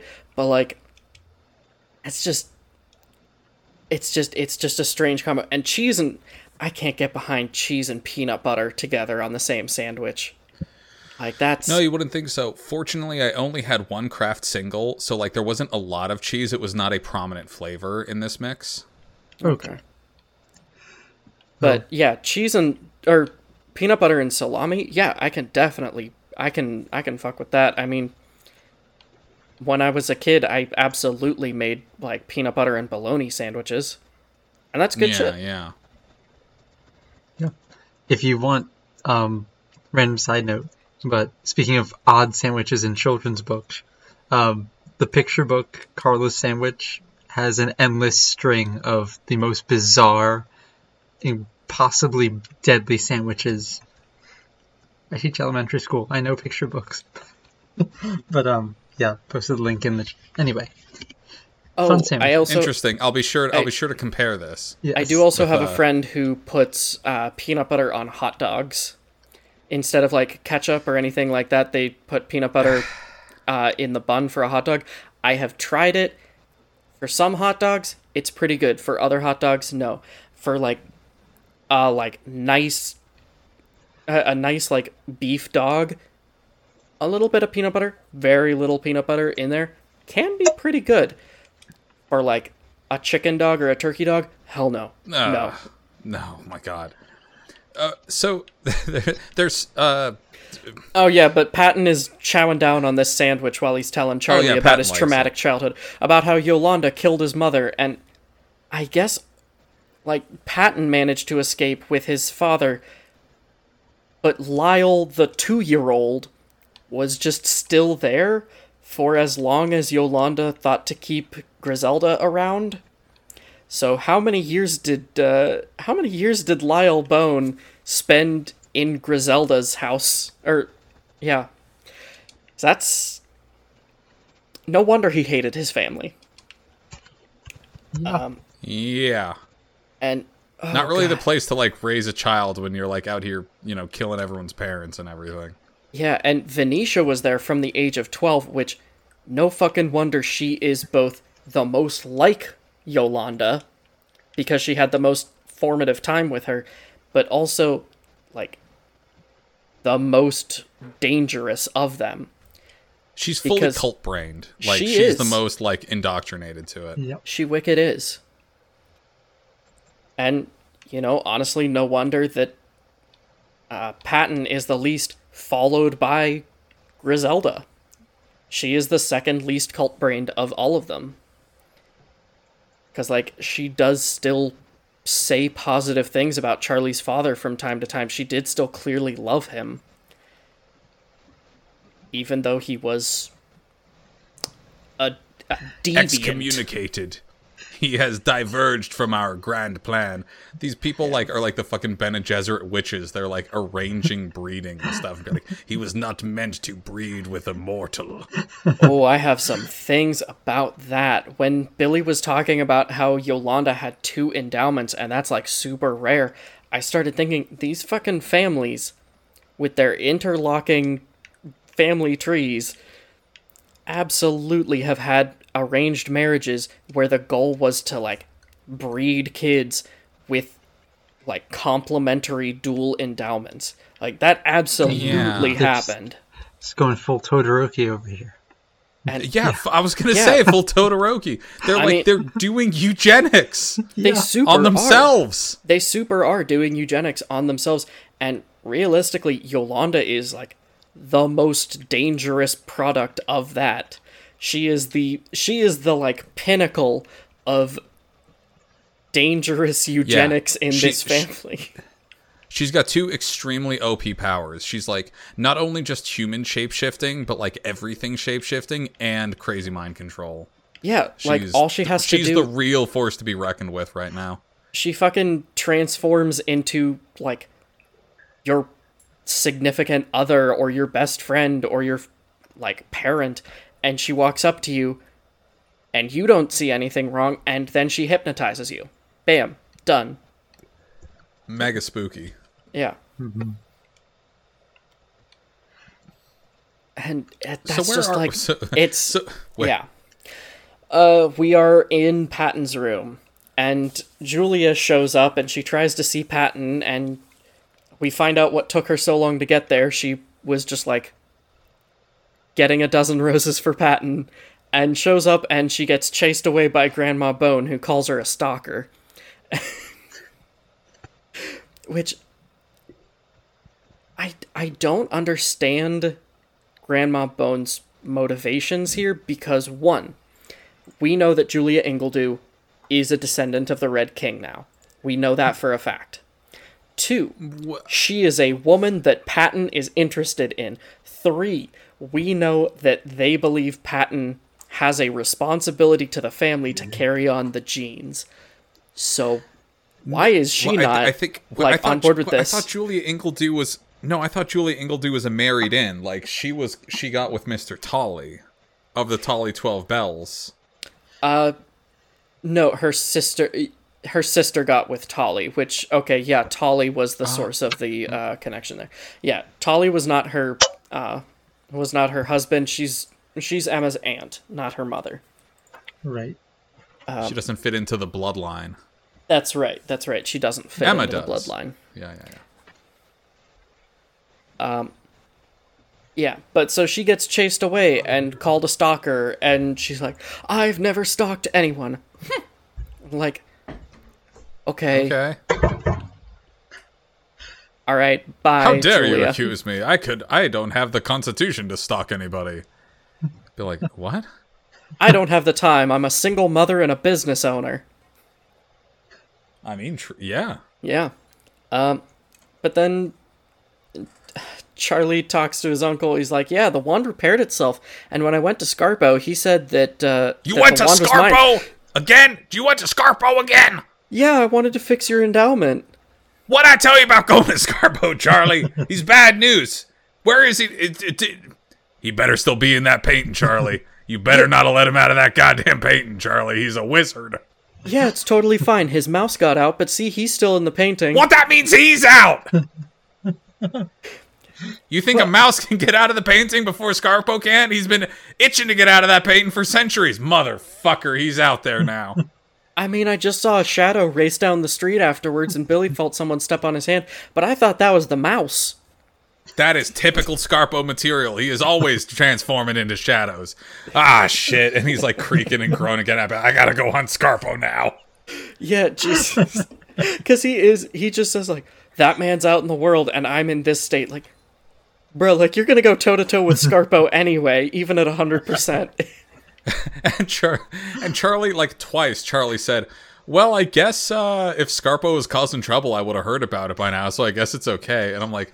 It has been 3 hours. What the fuck are you talking about? That happened last night. Charlie, have you turned on the news at any point? Oh my god, Like- Charlie. I guess I'd have heard about it from... A man from the 15th century somewhere. with blood magic is roaming the streets. This is awful. It's so fucking weird, yeah. He's got a dagger that doesn't leave wounds. It just kills you in the heart. Yeah, seriously. He took the train to London. He's at Parliament. It's a fucking huge national security hazard, Charlie. He's got magic.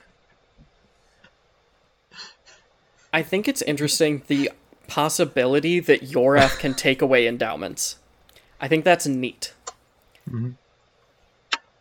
Because, Yeah, the anti-superpower. yeah, because he's like a shapeshifter, so like maybe he has the ability to like leech energy off of people at a certain point too, like stealing their fucking souls. Bullshit. Or maybe that's not Patton. Maybe it's not. Or maybe Patton's just really tired and he can't concentrate enough to get his endowment working. And now Charlie lets Scarpo out of the fucking painting, guys. If I don't have enough. My legs still don't Yeah. work. I got shot by lightning bolts because of wizards. That U-beam castle is a fucking crazy raid. Yolanda's out. Scarpo's out. Oh, God. I forgot Yolanda's already at fucking Bloors. Oh. Yeah, he tells Patton that Yolanda's here and she's taken form and she's in Bloors, and he's like, "Fucking, are you fucking serious? I got my endowments It's taken just the away and my perfect- ass burnt for nothing." Also, why is Patton all burnt up and destroyed? Like, what happened there? Because Charlie, Yorath I is gotta a be honest with you. shapeshifter. This is just the perfect storm. This is a total shit show, Charlie. Yorath is a shapeshifter. He doesn't have pyrokinesis. Hey. Oh my god. Where's Moldova? He can throw fire at people. Where's he? And they're like, I don't know. He left. Yeah, got hypnotized again. The last little bit of the book that we read, Charlie went to the Pets Cafe, even though everyone was like, yeah, I'm not going to be able to make it. Like, the fucking standardized tests are happening right now. It's midterm season. We can't afford to miss out on that study time. But Charlie gets his work done anyway because he uses magic to learn French, which is so good. I love that little bit. It's dumb, but I love it. And Like, you have a wand, you could heal Patton, but no, I gotta learn those conjugations. Yeah, fucking look up. also, why wouldn't he use that on the Welsh dictionary? Use the wand to help him learn Welsh. And then he knows all the spells immediately. Yeah. Or like look in that Welsh dictionary for like the word medicine, and then point it at fucking Patton. You gotta go back. You gotta go all the way back in the fucking painting and be like, you could have the wand back if I could have some medicine. And like Scarpo like leans around Charlie and sees the door still open to the real world, and he's like, ooh. Look at this dumb little child. Fucking Scarpo's just like, Charlie, wand can be exchanged for many medicine. You can use magic for that. Explain how. Currency can be exchanged for products and services. But they go to the Pets Cafe and they see Olivia and Lysander there. They're the only ones there. They're just kicking it. Yeah. Lysander's agitated because his ancestors are angry about something, and he says he's not going to go to school the next day because he thinks there's trouble there for him. They ask him to come to school anyway so he can finish the carving, and he's just like, I'll think about it. And then and then we reach the end of the chapter, The Wand. The next chapter is going to be it's going to spend the first like half of it in Lysander's point of view, and we like follow Lysander home, and that's super fun. I really like Lysander. I think his family is interesting, and like we get to meet his mom. We've already met his dad, who is just like a judge with a nice I'm really car. curious about Lysander. Yeah, I'd like to like learn more about him, and like if he can actually like hear the voices of his ancestors. Be like, Scarpo has escaped. We do not want that deer in Uganda. Yeah. But yeah, like Lysander is really connected to shit. Including his parrot. Like, Yeah. his parrot is clued into his ancestors somehow. Yeah, like the most keyed in parrot, I guess. Named his parrot Homer. But yeah, that brings us to the end of the bit of the book that we read. Just like checking on shit. Unless like, yeah, like why do you think Lysander's having this weird sense of foreboding? Is it like Scarpo is like more shit going on? I got the idea. So like, Yolanda sees Lysander's wood carving scheme and is just like, oh, so that's how it is. So she knows how his stuff works, and she's gonna maneuver that to like be to her advantage. And Scarpo is, as far as we know, out in the world, but like as a moving shadow. I think he doesn't have a body. I think Scarpo might be able to possess and animate the statue of Ollie so that Scarpo will like take physical form in the present day. That's cool. And I like that's that a idea. fucking problem. That really is. Scarpo, an ancient evil wizard, suddenly coming into present day is a very big problem for everyone in the Charlie Bone series. I like how you worded that. Good job. Yeah. What is It, is it is might Scarpo happen more of the than once. Is Scarpo at all like of the Red King lineage? Does he have like the Red King sorcery, like the Blores like have a little baby bit of? And So- Ezekiel's like mad that he's got like, you know, stunted magic? So he is. I believe, an ancestor of Charlie's, technically. Okay. Depending on how far back you go, I guess. I need to check on something. But, like, while I am checking on that, fucking, yeah, what do you think is going to happen with Scarpo? You think he's going to take control of the statue and, like, do some crazy shit with that? Yeah, that's my call. If their scheme was that like the ancient ancestors were planning, as I'd said, on taking Ollie Sparks' soul out of his invisible body and then using it to animate the carved form, then I can see why they would be pissed about be like, fucking the wizard's gonna get the wooden body before that kid does. What are you fucking doing, Lysander? Go destroy the sculpture if you have to. Scarpo's gonna get it. And I like that idea. I don't know if we'll see it, but I want to see Scarpo interacting with the modern world. Like, I just want to see it. Like, him either perplexed by the magic of technology or straight up trying to conquer this little Welsh town. Like the witch in The Magician's Nephew in the Narnia books, when she just tries to take over late 19th century, early 20th century London. Just like, Yeah. yep. And I just want to see him, but we'll see. Yeah, there's a lot there.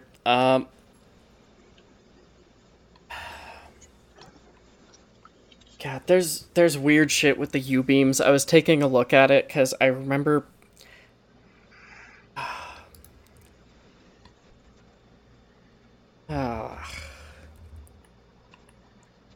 I hope we start seeing at some There's, point like, the weird kayfabe shit. breaking on the U-beam, where like maybe it's like Griselda or something, and be like, Charlie boy, I've been reconsidering the scheming. You know, my family's kind of fucked actually. We don't get along super great, and it's clear now that their morals aren't really, you know, the Existing. methodology of child rearing is suspect, to say the least. Yeah, it should be interesting. Oh yeah, where's Mr. Moldova? He's dead. He's in his skeleton is in a car in the same fucking quarry. He's just done.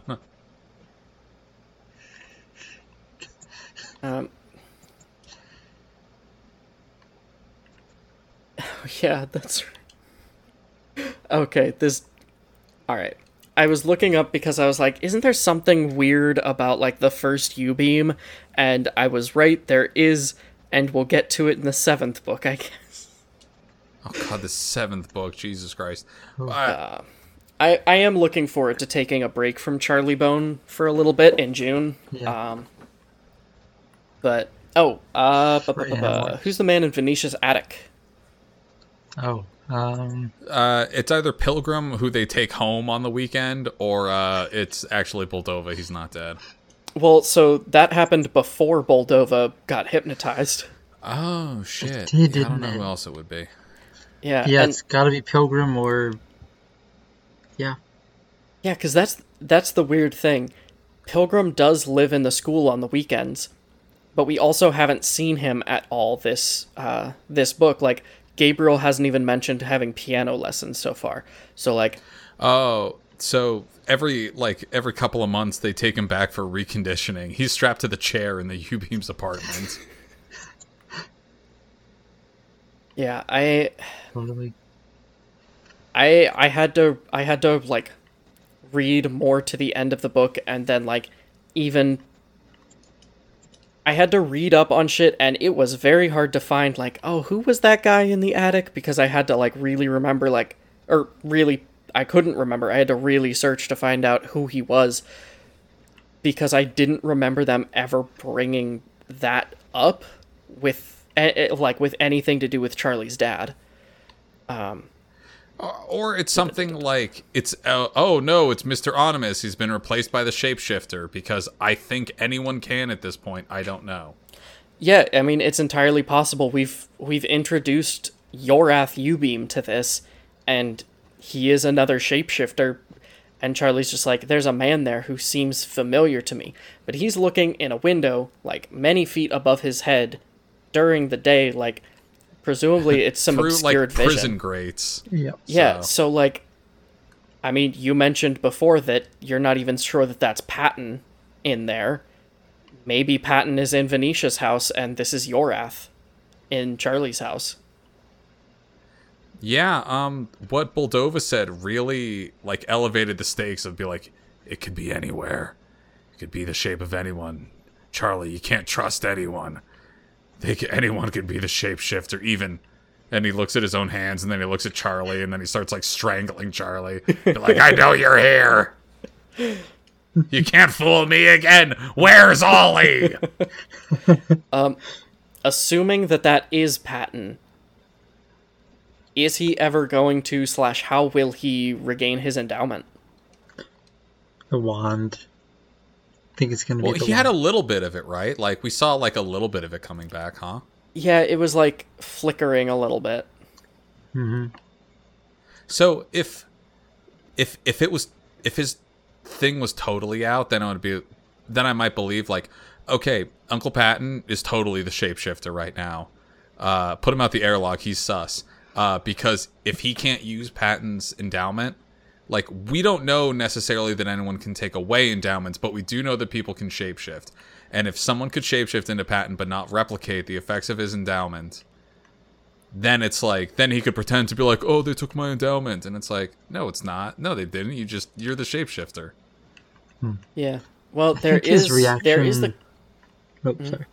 No, So go I ahead. think his reaction to Julia showing up does seem very in character for Patton. Yeah. There is He the was just like, possibility... oh, Julia, no. And the U-beams are like, get rid of her. He doesn't want to see you, you slut. There is the possibility that shapeshifters can replicate people's natural abilities, which endowments technically are. Because, I mean, think about Emma.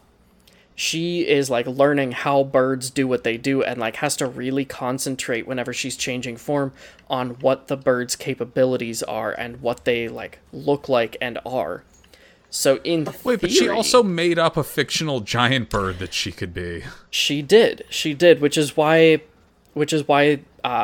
if that isn't Patton, the ability to use even a small amount of Patton's endowment isn't out of the question. Especially when you factor in, Patton hasn't been in U-Beam Castle since he was 7. So his endowment would have been weaker then. Okay. We'll see. Yeah. We got the rest of this book to deal with. We so, do. tune in two... How are they going to make Ollie Sparks visible? The bird. The bird that's also in the jar is the secret invisibility reversal bird. The bird. Otherwise, why would they introduce the bird? Yeah. Why would they introduce It's the a bird? Chekhov's bird. I mean... It seems a little trite, but like literally, as we refer back to the first book, they were just like, you know who I think is the mystery girl? Amelia Moon is the mystery girl who's actually Amatoli. And I'm like, and I was reading and be like, there's got to be a twist on that. They can't have guessed it the first time, and they did. Sometimes it is that simple. And in this case, How are they going to stop Yolanda? Because, like, they've got to do something about her. Because I think they're going to stop Yolanda the same way they stop the U-beams and Ezekiel constantly, which is they solve the problem of the kid. They get the kid to safety, and then Yolanda, like the U-beams and Ezekiel, just shake their fist and be like, I'll get you next time, Charlie Bone. You haven't seen the last of me.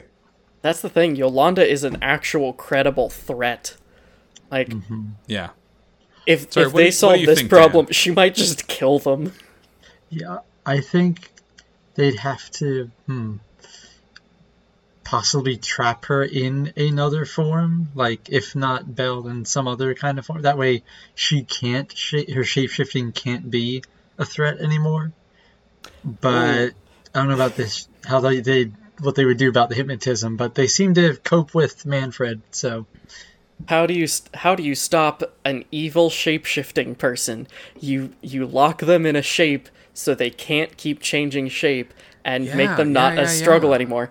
Pulling that fucking David in Animorphs strategy. I was gonna say, we're bringing in Animorphs rules. Yeah. Like, you trick Yolanda into shapeshifting into a mouse, like Rembrandt or whatever, and then you put her in the mouse cage, and you'd be like, I mean, you can shapeshift back whenever you want, but I hope you don't enjoy having skin or organs or bones. You fucking turn her into the mouse from Scarpo's painting, and you send her back into his painting with it. In the painting. Oh, that's a good idea. Yes. Okay, but that's opening up the fact that, like, Scarpo is the one who's allowed to take any mouse he finds into the painting with him, just because he thinks it's his mouse from the painting. Well, I mean, if she's doing, like, shape-shifting, theoretically she could be an identical version of that mouse, in which case... Yeah, and an she's identical also version, very but it's old not and the should be same. dead and reeks of black magic.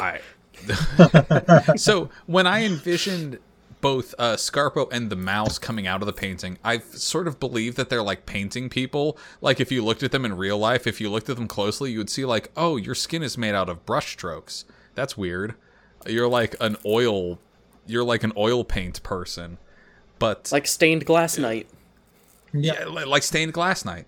But like it would be really funky dimension logic if it's like, if what Scarpo needs to return to the painting is a visually identical mouse, and you trap a woman in that role in the painting. Yeah. Mm-hmm.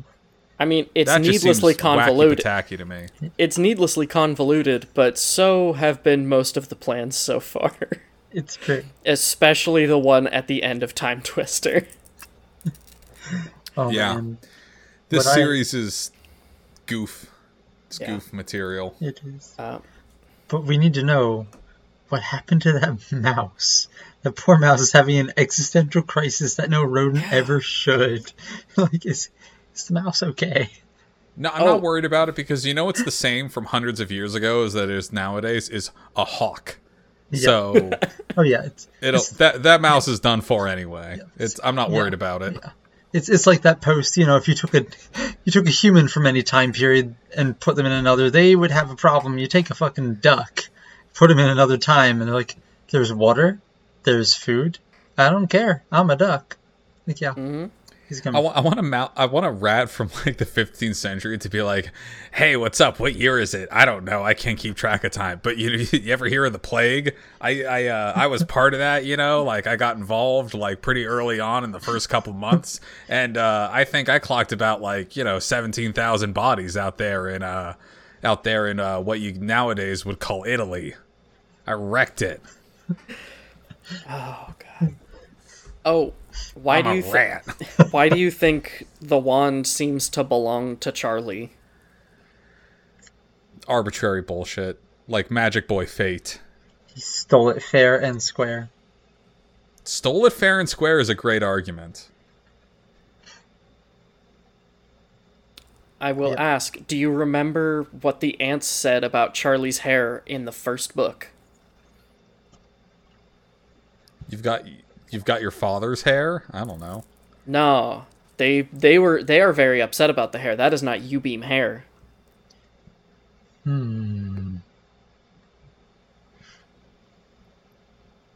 Is What if he's not U-beam at all? What if he's not Bone? What if his missing father isn't actually his father? Who's his real father? Maybe he's a descendant of Scarpo. No, not of Scarpo. The Welsh guy. The Welsh guy who originally owned that The one. Welsh wizard.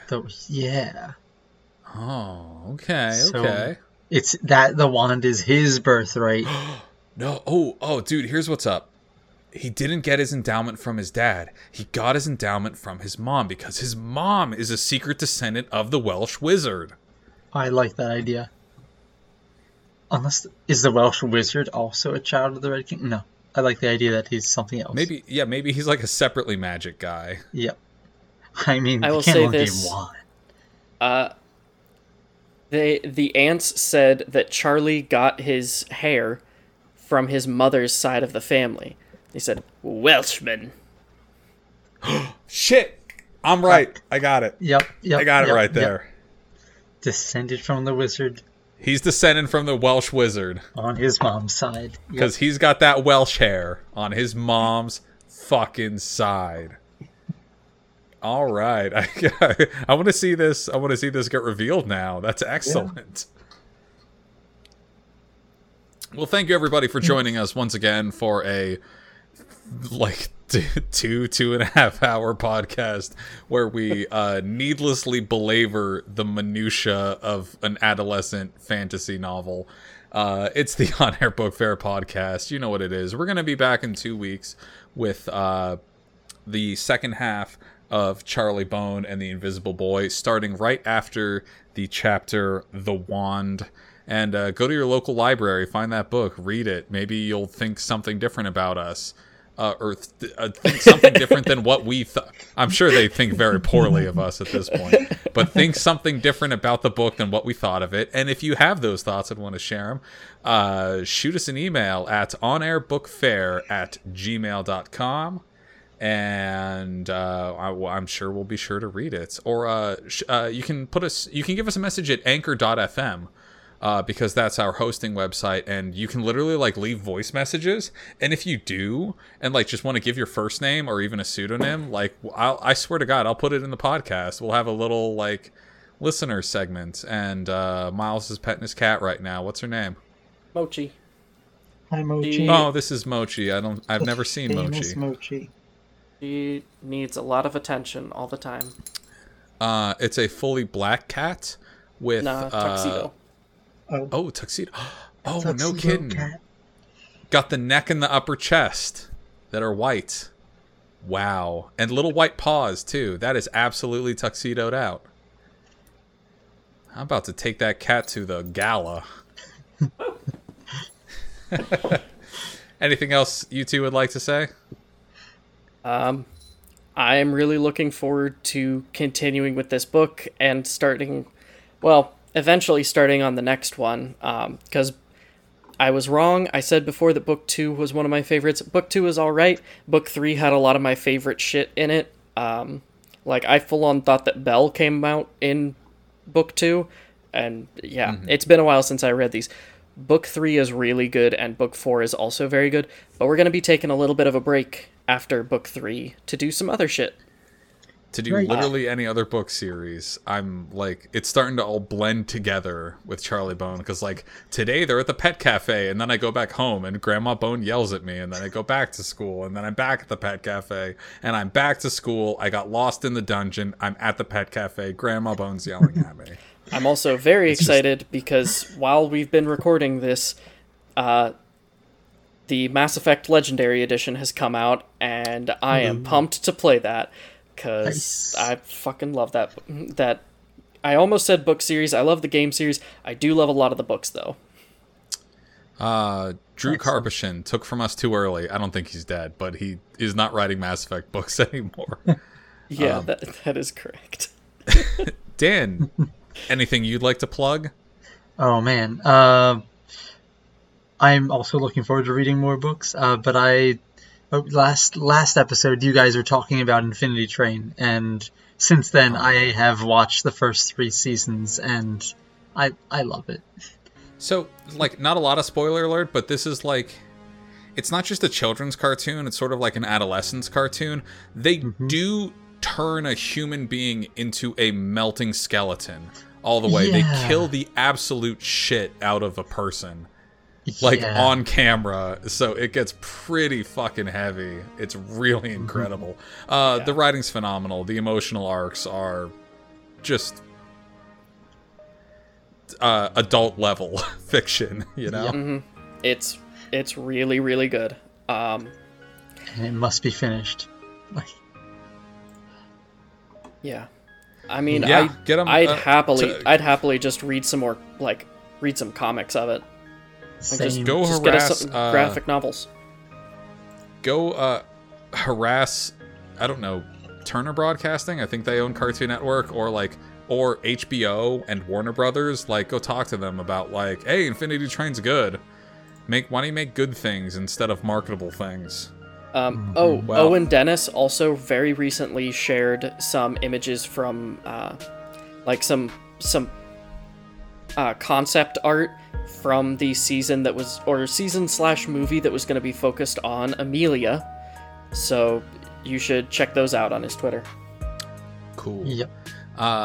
Meanwhile, this week, go make yourself a sandwich of cheese, peanut butter, salami, and cucumber. Sounds not great. It's not too bad. Go read Carla's Sandwich by Debbie Herman, and go Google a picture of James Hong as old David Lo Pan from Big Trouble in Little China. If you look at this man and all of the movie magic prostheses of old man face he's put on his head, you'll see exactly what I think Ezekiel Blore looks like. Go watch Big Trouble in Little China. It's fucking killer. That's it. We gave you one more time the email, onairbookfair@gmail.com, and that's it. We're done. Goodbye. Good night. Bye. All right. And stop recording now.